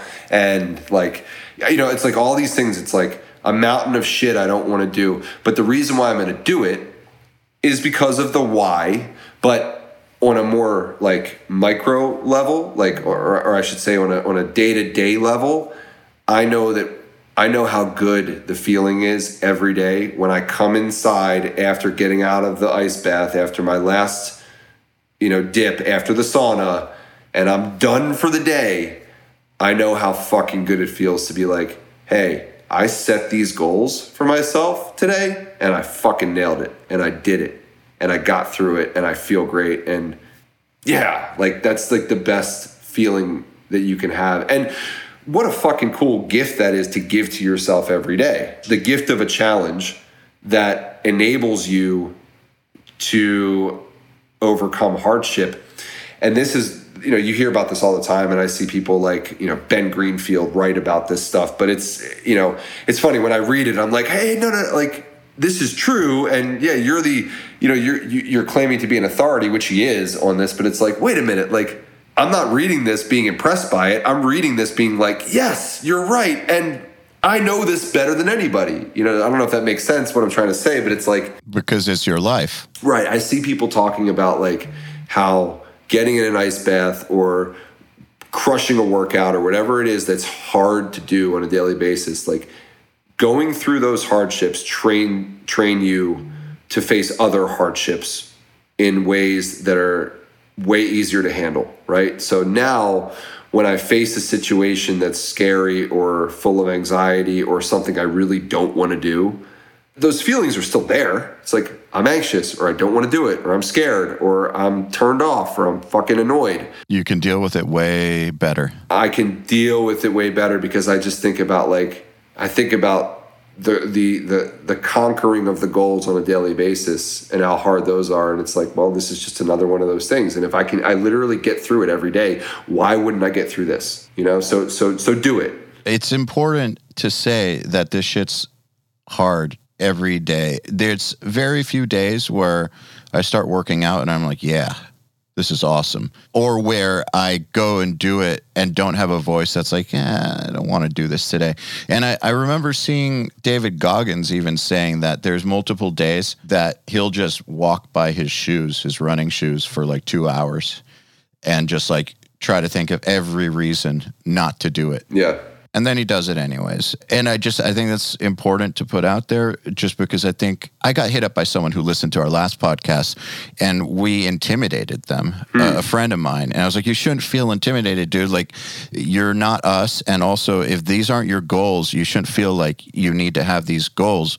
But if these are your goals, you shouldn't be intimidated, because we hate doing this stuff as much as you think you do. Oh, yeah. Like, this stuff is not fun. At times it can be, but like, it sucks. Yeah. Straight up. Like, we're not like superhuman just looking at these situations like, ha, I can accomplish this. It's like, no, dude, like, okay, so I yesterday I just built a ski erg in the basement. So I got the Concept 2 ski erg machine, which is similar. I don't know if you're familiar with it, but I have no idea what you're talking about. I'll send you some video of it, but okay.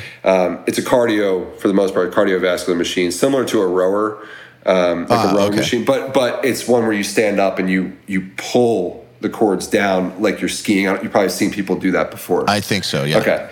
So I just, it was like $1,000, plus shipping to order this piece of workout equipment for my basement, and like it comes and I'm excited to build it and set it up, and I set it up and I'm looking at it. It's like, cool. This isn't, I'm like looking at it thinking to myself, like, this isn't something I'm going to eat. This isn't like a fun thing, like a drum set that I'm going to go play.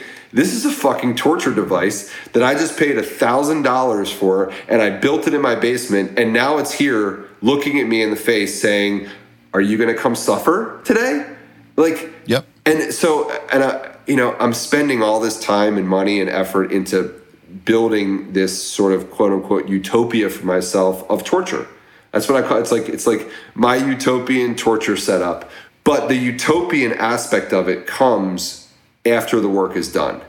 And that's an amazing lesson, for anybody. And again, to reinforce what you said, like, this shit is very hard. It's always a challenge every day. And I always try to, there's a part of my mind that's like, you don't need to do this today.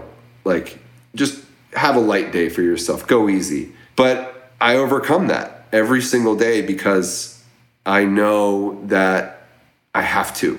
Like, and I guess the point I'm getting at is, like, if you find the why and you go back to that always, no matter how hard it is, you will figure out a way to commit yourself to it on a daily basis.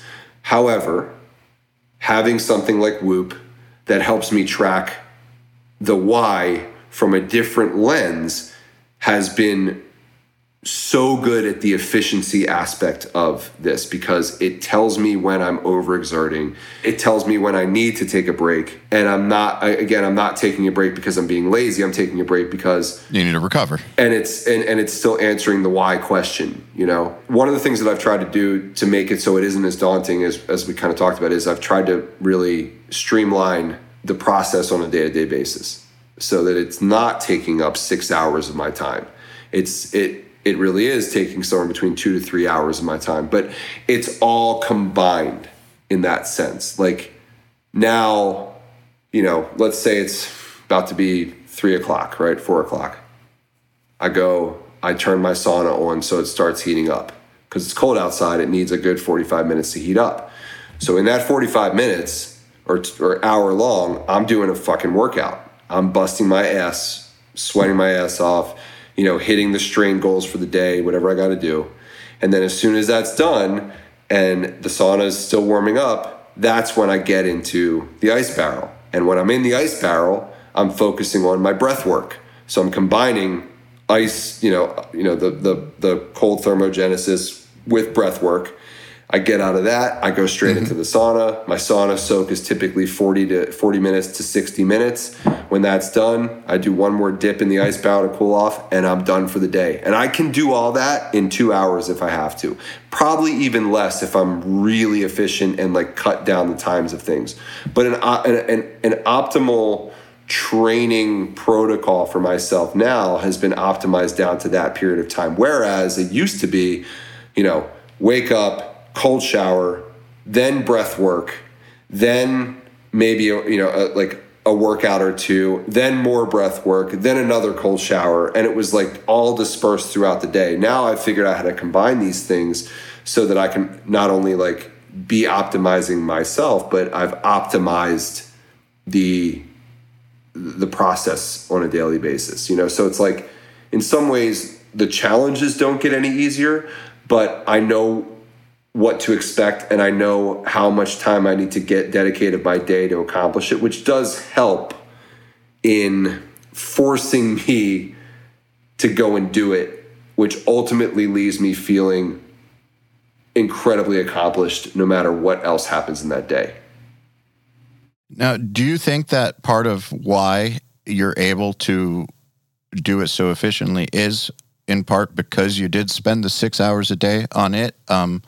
Because I feel like if you've never done this stuff before, like breath work or sauna work or the cold or worked out like crazy, and you're like, I'm going to do it all like Matt now in 2 hours and combine this stuff. I'm not saying that's not possible, but I think you might not do every aspect of it right. Like I think part of it was because you spent the time doing just the breath work, you learned how to do breath work to where you're not learning how to do it anymore. You're just doing it. So now you can combine it with something else. Yeah, no, absolutely. Like you have to dedicate to each particular practice. And when we talk about breath work, like we're talking about practicing multiple different disciplines and multiple different techniques.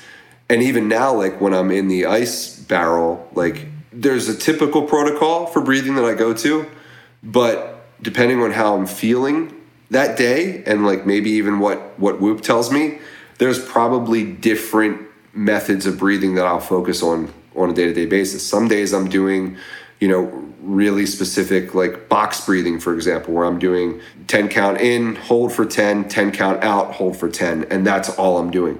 Then there's other days where I'll do the Wim Hof style of breathing. And then the one that I do most often nowadays is like CO2 training, right? So really working on maintaining my CO2 tolerance in my body.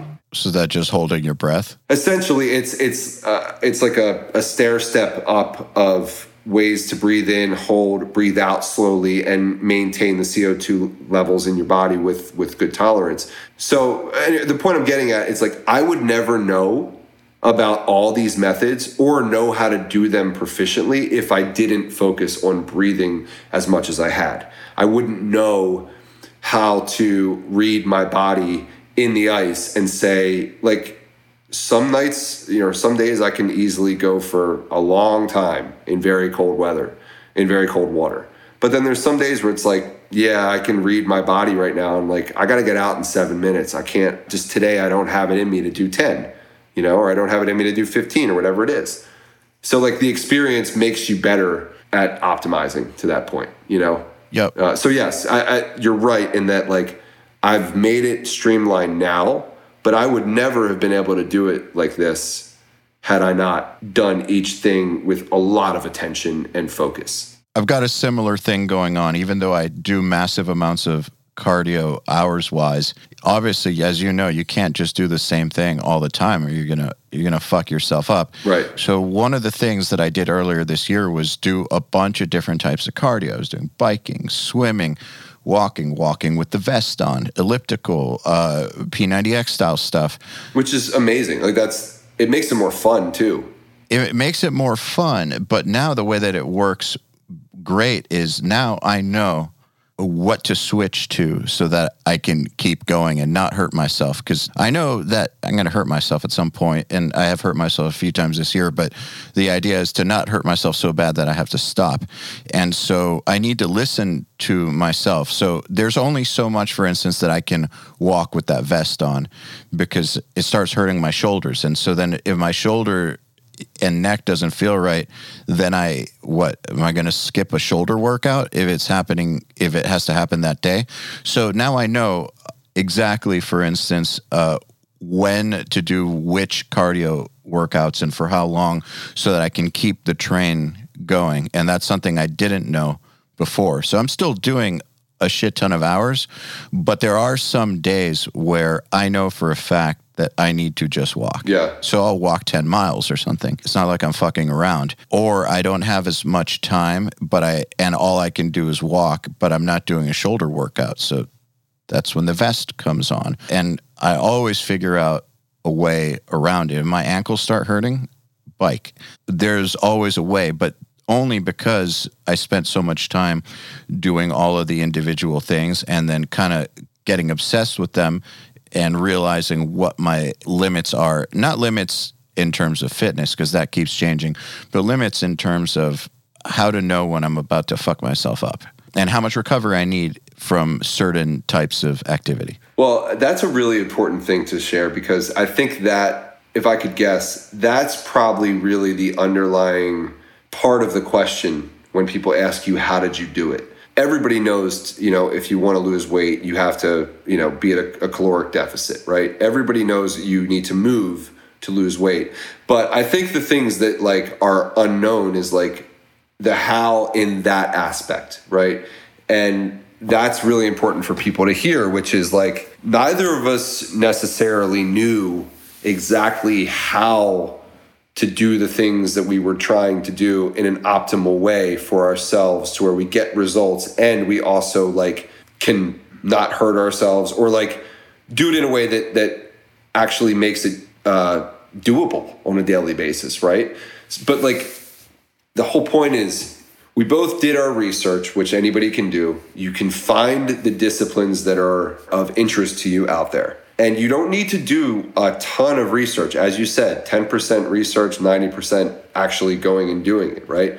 So do enough to learn and get enough to be able to practice the basics of whatever you want to do, and just try that, and then try something else and see how those two things work together. And if they are, if they work well together, then you learn how to use those things together and how not to use those things, or to not use those things together, rather.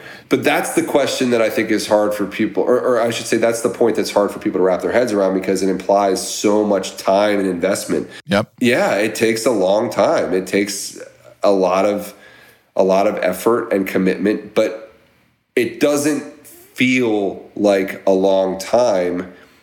Again, if you are actually giving yourself the challenge every day and feeling the elation that you can feel when you accomplish the daily goal. And I just can't stress that enough.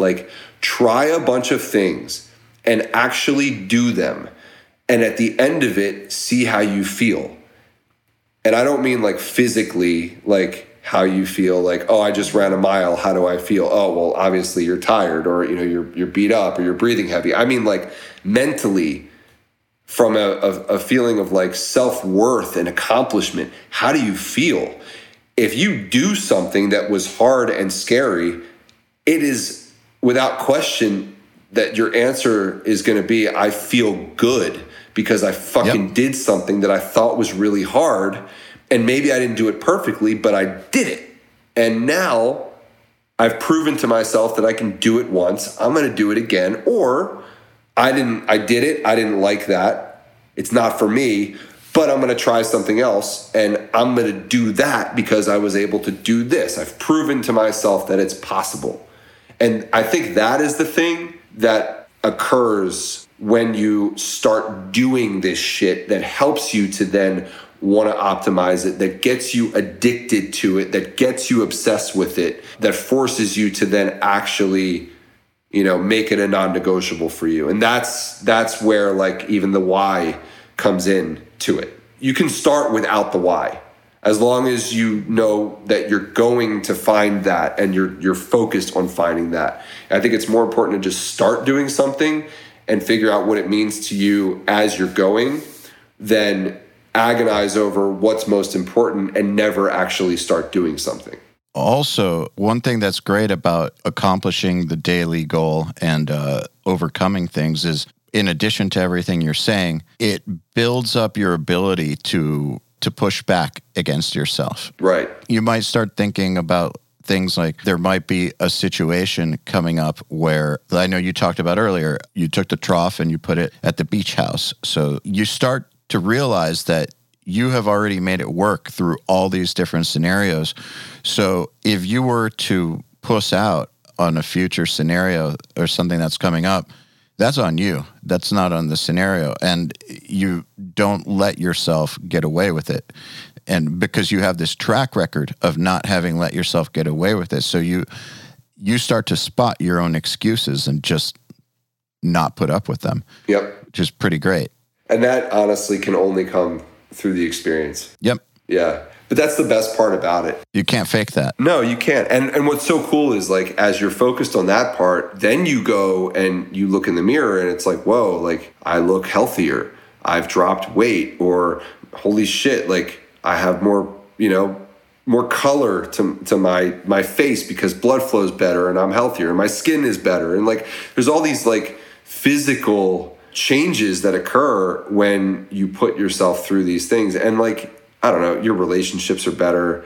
You know, the way you sleep is probably better overall. I think everything is just better. So it's like, I don't know, I guess to round this out, like nobody should feel intimidated by this because there's no right or wrong time to start doing this. And you literally can't compare what is right for you to what's right for somebody else in this sense. Like, look, I look at Eric Hinman and I'm like, guy's a fucking beast. But if I let what he does every day intimidate or discourage me, I would never do anything because there's no fucking way I will ever like be capable of doing what he's capable of doing. And that's because we're two completely different people with different goals, different bodies, different mindsets, different everything. Like we're just completely different. We're built differently in every way.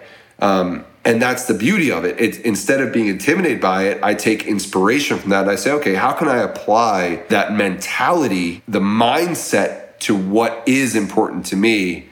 And that's what's so cool about it. You know, like that's what I get so fired up about. That's why I follow these people and befriend people like that, because I want that inspiration and I want to, that's why I talk to you about it. It's like, we have completely different goals, but when we share these methods, it's like, okay, cool. Like I'm going to fucking try this. Like it's working for Ale. Like this sounds fucking cool. I want to see how it applies to me and vice versa. You know, it's inspiration, not intimidation. And that's how you really should look at it. I agree. And the more you do it, the more that'll become apparent to you. Like the more you actually practice or try some of these things, the more apparent it will become that it is, in fact, there's a ton of inspiration around if you want it, if you look for it that way. I will say, too, that if it's not in your nature to be extreme about things, you shouldn't feel bad about that either. Absolutely. You know, there is like the minimum recommended amount of exercise that people should do, which is 150 minutes of cardio a week, which is not that much. And if that's all you do,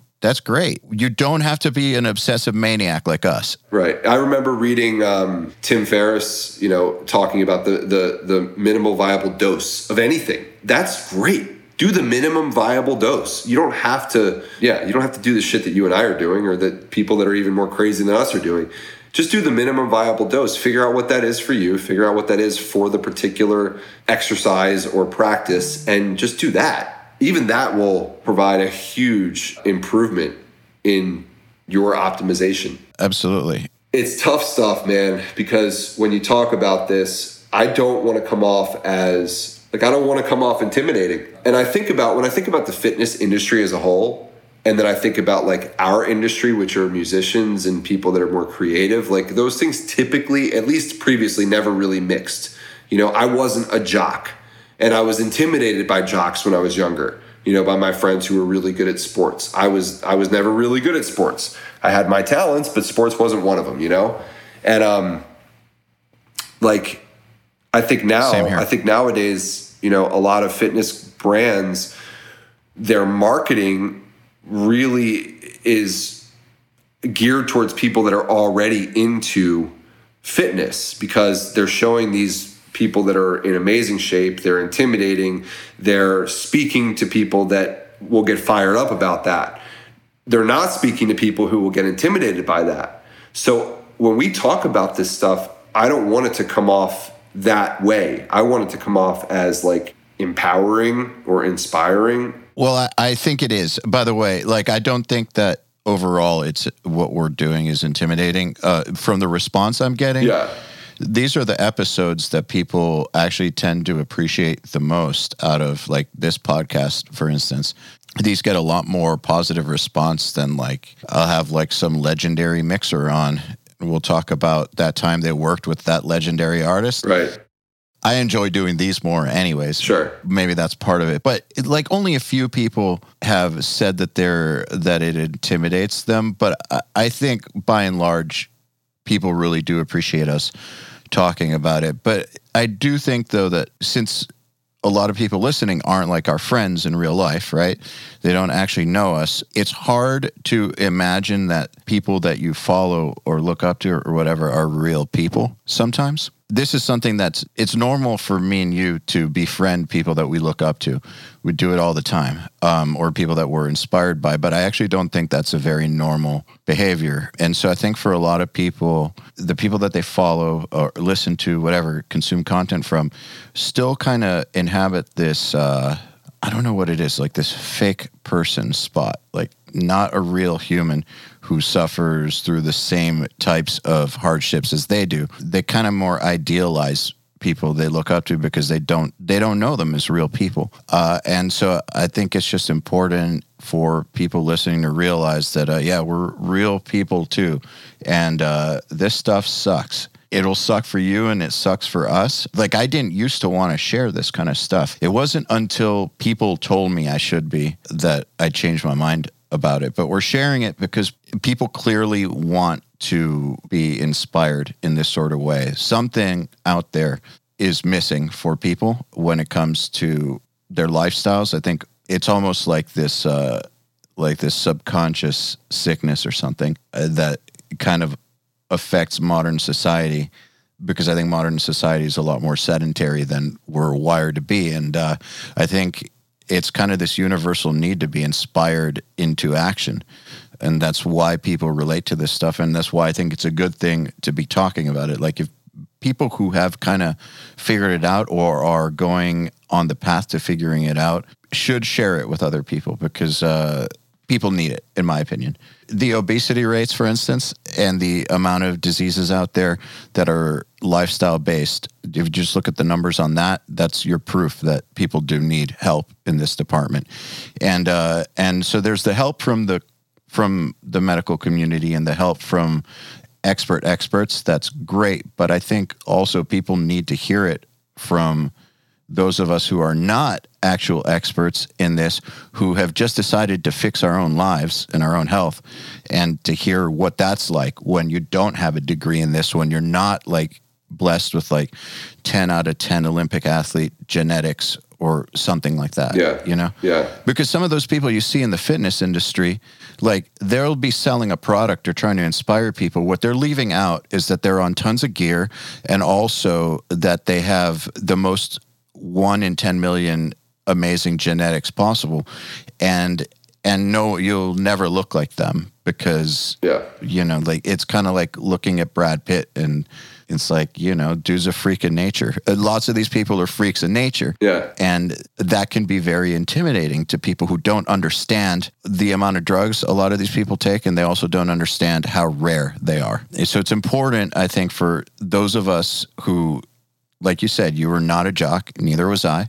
We should be putting it out there that it's totally possible to, at the very least, improve your life. Yeah. It's not just reserved for those freaks. More power to them, but it's not just for them. Yeah, and it doesn't matter where you come from. It doesn't matter what you were classified as when you were growing up. Again, like, I never played sports. Or if I did, I couldn't stand them. I was not a jock. I'm still not an athlete. Like, yeah, drumming is athletic, and you know, you could argue that drummers are athletes or musicians are athletes with the amount they exert themselves, and that's a whole other topic. But like, the point is, I'm not your typical jock, and like you said, neither are you. And that's You're not V-Shred. That's just the method that I want to, or the message that I want to get across. It's like, I hope that you and I are relatable to other people in that sense, because to your point, we just chose to make decisions and take steps to try to make ourselves better for whatever the reason, you know? And I think my reasons, the more I talk about it and think about it, it's like, there's a lot of reasons. It's not just longevity. It's like on a day-to-day basis, I want to feel good. I want to be happy. I want to, you know, there's enough shit that we all go through on a day-to-day basis that like the more things you can do to set yourself up for happiness, success on a day-to-day basis, the better. And the thing you got to realize is like, none of that is going to be easy, but it will be well worth it if you get through it. And I think that that's like an important thing to hopefully have people walk away with. Have you ever seen the movie Zero Dark 30? Yes. Okay, so do you remember this one scene where there's lots of scenes in offices, but there's one scene where they're in an office and the boss comes in and basically rips them a new fucking asshole.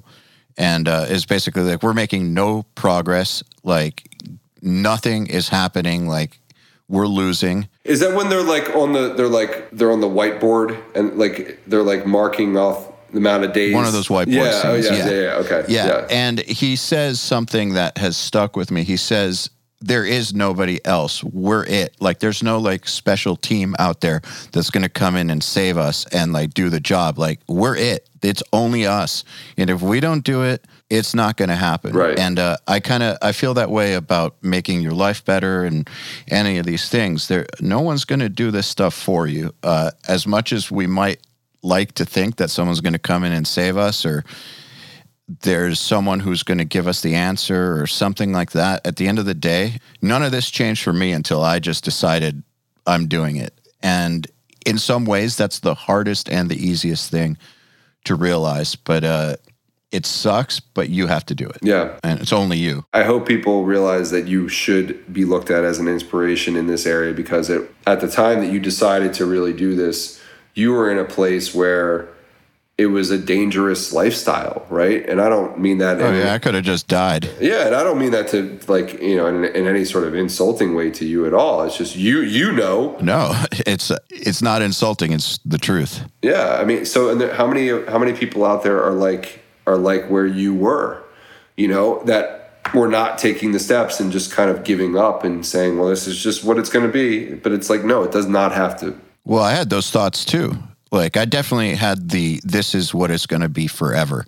Like, and also, how the fuck did this end up like this? This is not how shit was supposed to go. Right. But you know, I'd have those thoughts, but then also like, yeah, like it seems like such an insurmountable thing that I'd be like, is this really like my fate? Like, is it really going to just be like this forever? And it would be very easy to just say, yes, it's going to be like this forever. And nobody can change that for you other than you. Well, that's some powerful shit, you know?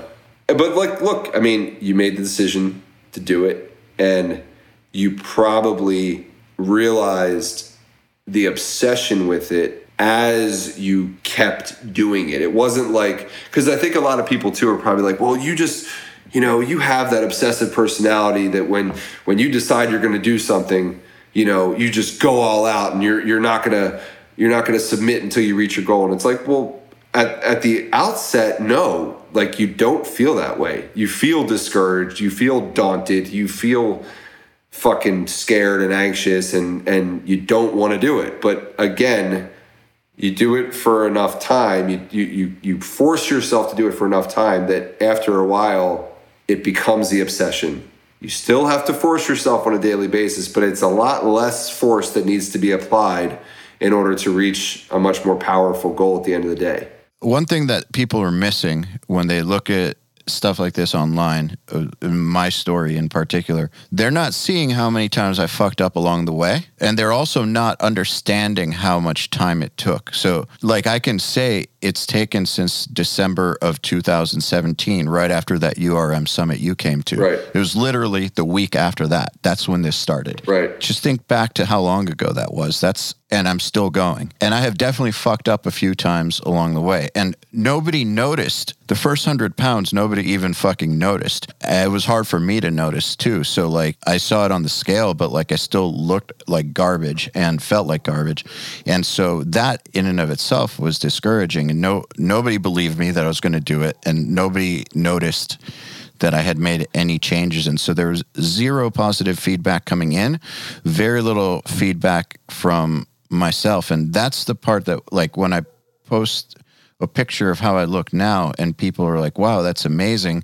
How did you do it so quickly? Or how did you do it? It's like, yeah, I can tell you how I did it, but you weren't paying attention a year and a half ago or 2 years ago when I had already lost 80 pounds, right, which is a lot for a normal person. Nobody noticed. And so it's hard to communicate exactly how much goes into this, because I think people have a hard time understanding the concept of long periods of time. But I fucked up several times along the way. I've had to renew the effort every single time. However, the big difference now versus 3 years ago is now I'm getting the positive feedback from the world that I couldn't get before, and the positive feedback from looking in the mirror, and the positive feedback from wearing clothes I want to wear. And so I have all this evidence now, from like the person I'm seeing to like I said, the clothes I'm wearing, to the reaction I'm getting online, to who's asking me about it, all that stuff. So that right there, I count it as evidence that I've done the right thing. And so that huge hopeless feeling doesn't have the opportunity to gain the kind of foothold it had before, because before I had all the evidence in the world that it wouldn't work, and then it was hopeless. So really what I'm trying to say is it's going to suck either way, but the more you do this stuff, the more you'll actually, like you said, you'll look in the mirror and you'll be like, wow, I have more color in my face, or whatever it is you're going for. You'll start to get actual results, in like tangible results in the world, which will show you that you're doing a good job. And that right there will help add fuel to the why. It's like an accelerant, almost. And so that's why it's not as hard as it used to be. I'm finding ways to make it harder because I'm a maniac. Well, that's what you'll do. I mean, that's the thing. Everybody will do that. When you get this far down that road and you're doing it every day, you start to find ways to make it harder for yourself. It's literally why I bought a rowing machine and a ski erg, and I'm building a rack in my basement and like building a home gym. It's like, I want to make it really hard for myself and not give myself the chance to make any excuses. It's like, oh, well, I can't go to the gym. Well, wait. You literally have like every piece of gear you possibly need in your house. What's your excuse now? That's the fun part about it. Is it's a maniacal kind of fun, because you start to realize like, oh, I'm a sick person in a good way. Like, I keep making this harder for myself, but it's because you start craving the challenge. It's why, like, when I get into 60-degree water, I'm like, I need 50-degree water. And when I get into 50-degree water, I'm like, I need 40-degree water. When I get into 40-degree water, I'm like, this needs to be in the 30s. You know, it's like it's never, obviously, you hit a wall with it where it becomes enough because it's just kind of insane at some point. But because you hit the limits of human endurance or something. Exactly. But you start to like really push yourself. And that is something that you can't quantify or like put a meter on, because I just think people that go down this road that start to try improving themselves will eventually reach this point where they can just laugh about it and laugh at themselves in a way. It's like, man, look at where I was before. Look at where I am now. Look at the challenges that I'm forcing myself to face versus how hard I thought it was just to get up and walk down the street. You know, like that's the fun of this. It's crazy. Yeah, that's the fun part where you look back and it's like, yeah, I'm a totally fucking different person when it comes to this shit now. And you can be proud of that is the point. That's actually a very real thing. There was a time period in 2017 where walking around the block was hard. And now I've mentioned the vest. The vest is 40 pounds and you can adjust them. Yeah. Like, so when I first got it, I only put in 20 because mastering engineer Brad Blackwood, who lost like 80 pounds or something and now is like a rucker, was like, just trust me, you don't want to put in a huge amount of weight. You're going to hurt yourself. So anyways, I worked up to the 40. At first it was like, I can only do 2 miles in this. Now I'm doing like 8 miles in it. And now I'm like, man, this shit's not enough. Like, I need to find an 80-pound bag or something. It kind of never ends once you start going down that path. It's funny, too, man. Like, the excuse that I've heard from a lot of people during COVID times is the gyms closed down. I've made a point of combating that excuse. Now, I'm not trying to say that I think everybody has the means to buy everything that we've bought. We're in fortunate positions financially, and I appreciate that. However, that said, I have traveled a few times during COVID. There was one time where I just started getting massive, horrible cabin fever. And so I just went to a hotel for a week, a mile away, just because I could not handle being stuck any longer. So yeah, I've been out of town a couple times and in a hotel another time. And the workouts didn't stop. I just did P90X with the fitness bands. And it also didn't stop me from going outside and walking or running. I wasn't going to go to the hotel gym and get COVID. Right. That didn't stop me. And if you really, really want it, the gyms being closed down shouldn't stop you. I know people who have, like, I know this one dude who's been a bodybuilder since I met him when I was like 19. So 21 years, and he was already big when I met him then. Dude is fucking jacked. But this year he kind of stopped working out. I was like, why? He's like, well, I don't have a gym. I was like, dude, why don't you just like get a Beachbody program or something? I know, like, he's not in a position to be able to buy himself a gym, which is fine. So I wasn't like, dude, just buy yourself a gym. Right, like, of course. I get it. That's not everybody, but you can afford $10 and do 90 days or 180 days of P90X. You can afford some fitness bands. Like, you can do push-ups, you can do pull-ups. Right. You can run, you can do air squats, you can do push-ups. I mean, there's so many things you can do. You can keep yourself in shape. If people in prison, you know, they took dumbbells away from prisoners. Yeah. They have to do everything with body weight. Now, if those motherfuckers can look the way they look, you can too. Yeah. I mean, look, there's no excuse except the excuse you give yourself, right? Yeah. I guess I have an easier time accepting if someone says, I'm just depressed about this situation and I don't have the motivation to work out. Okay. I mean, that sucks, but at least there's some honesty there. Yeah. Because then you can start to examine, why am I depressed? How do I deal with that? But if it's like, well, they closed the gyms, I just can't work out anymore. It's like, dude, let's be honest at least. Just, if you don't want to work out, that's fine. Yeah. There's no law that says you have to. Don't complain about not being able to work out just because your gym's closed. Yeah. I think one of the things about this, like, is you got to be honest with yourself. Yeah. Like, if you have 200 pounds to lose, or you're just trying to optimize your health, or just like one of my employees, super, super skinny. He's like 20 pounds underweight, and he started lifting weights to put on muscle. He put on 15 pounds of muscle, which is awesome. And now he looks a lot more normal. Anyways, my point just being, like, honesty with the situation goes a really, really long way, even if that means you have to admit you're not motivated and you're feeling depressed. Well, all of this is owning it, right? It's just owning your reality and owning who you are and deciding if it's who you want to be or not. It's interesting, like, just out of curiosity, I'm sure I know the answer to this, but you don't expect people around you to engage in your lifestyle, right? Not at all. Of course. I already knew the answer, but expectations is a whole nother podcast topic in general. But the point is, we can talk about that next time. I don't have expectations of anybody to do this, the stuff that I do. If I rub off on somebody, great. That's awesome, because I'd like to think the stuff I'm doing is really good for anybody. So that'd be fantastic. But like, I don't expect anybody in my life to adopt these methods of or live my exact lifestyle. But what's cool is when it does. Like, my wife started getting excited about the ice barrel. She was getting in it. She was getting in. I saw you posted a picture of that. Yeah. So like that, and that's cool. I was impressed. I wasn't pushing her in any way. It was just like, if you ever want to try it, I'd just be like, hey, want to try? And she'd be like, okay, fine, I'm going to do it. And then it's amazing how much better she got, like, from the first time to even the second time.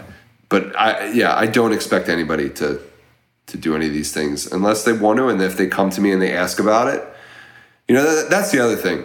I will talk about this with anybody if they're serious. Same here. I've had friends reach out to me and say, like, I have a friend who's actually pretty morbidly obese reach out to me, and he was like, what's this ice barrel thing? Why do you do it? And typically this dude is kind of like sarcastic all the time and kind of a prick. So I said to him, I was like, look, man, like, if you're actually asking me, like seriously asking me, I'll give you a bunch of the research that I've done. I'll share a lot of these things with you. I'll tell you whatever you want to know. We can talk on the phone, whatever you want. I was straight up. I was like, but you're typically fucking a sarcastic prick, and I can't tell whether you're serious right now. And so his response was like, no, I'm dead serious. Here's why. He was like, I'm getting married. I want to live. I want to get healthy for my wife, all this stuff. I was like, all right, then let's do this. Let's talk about it. Like, let me, I'll share whatever you want. I'll help you any way I can. But like, when people do it facetiously or like just to kind of make conversation, it's like, man, I don't really want to talk about this right now because I'd rather just go do it. But if you really need help and you want to commit to this, then I'll fucking help you all day. But not if it's just like half-assed or just to bullshit. You know what I mean? Yeah, that's how I feel about it too. Reason I was asking was because, to the topic of people feeling intimidated or anything like that about this, I want to put it out there that I never expect anybody in my life or judge people because they do or don't do this kind of stuff. It's 100% a personal decision, and it won't make me like you more if you decide not to do this, or if you decide to do this rather. No, I mean, I'll be impressed if someone transforms themselves, or it's awesome, but it's not. I'm not going to sit there and think someone's a fucking loser or something because they haven't made this kind of decision. So they shouldn't be intimidated to talk to me about it, or you, I guess, as long as they're being serious. I just don't like wasting my time. But that's the same with music too. Like I can think of classic examples where, and I stopped helping these people, but like where someone back in the day would hit me up and ask about what kind of rig they should get for guitar or recording. And I'd sit there and map it out with them and like tell them, no, don't get this. This is a waste of money. Like, trust me, 10 people I know got it. They all sold it. And really get down into the details. And then they go and get the exact thing you tell them not to get and ignore everything you said. And I realized that there's a lot of people who really just want to talk to you and they want to validate their own ideas and aren't actually looking for help. And I try to zone those people out. But if anyone actually is looking for help, I'll talk to them all day about this stuff. That's the ideal student too, right? Like for teaching for me, like I don't want someone to just pay me money for my time and not actually then try to learn something or work on something for real or share what they're struggling with. Like, you want to book a Cameo for me to say happy birthday. That's one thing that's pretty established as to like, that's what that's for. And that's Shit, great. I'm booking one. Yeah, I mean, that totally, yeah, there you go. Like, that's totally fine. My birthday's in May. All right, yeah, book it up, bro. But you know what I mean? It's like, but don't book a lesson with me or a class with me and then spend the whole time, like, asking me what clothes I wear. I know that sounds weird or like maybe a petty thing to say, but my point is and referencing what you're saying, it's like, I want to work with students who really want to improve themselves, who have their own drive to get better, because then it's exciting to help them because you can watch them achieve their goals and work hard to achieve it. And you don't feel like everything you're saying is for naught. I don't think that's petty. Well, maybe the way I worded it, seemed a little funny, but the point is, like, if you're gonna go reach out to somebody who's a professional and ask for their advice, you better be ready to actually do the work that they're going to put on your plate,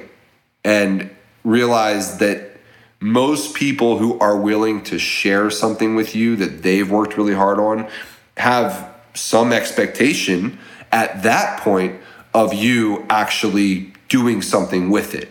I don't expect anybody to do anything that isn't reaching out to me, right? But if you reach out to me and you really ask for my insight or my knowledge, and I then give it to you, then you've created an expectation. Oh yeah, absolutely.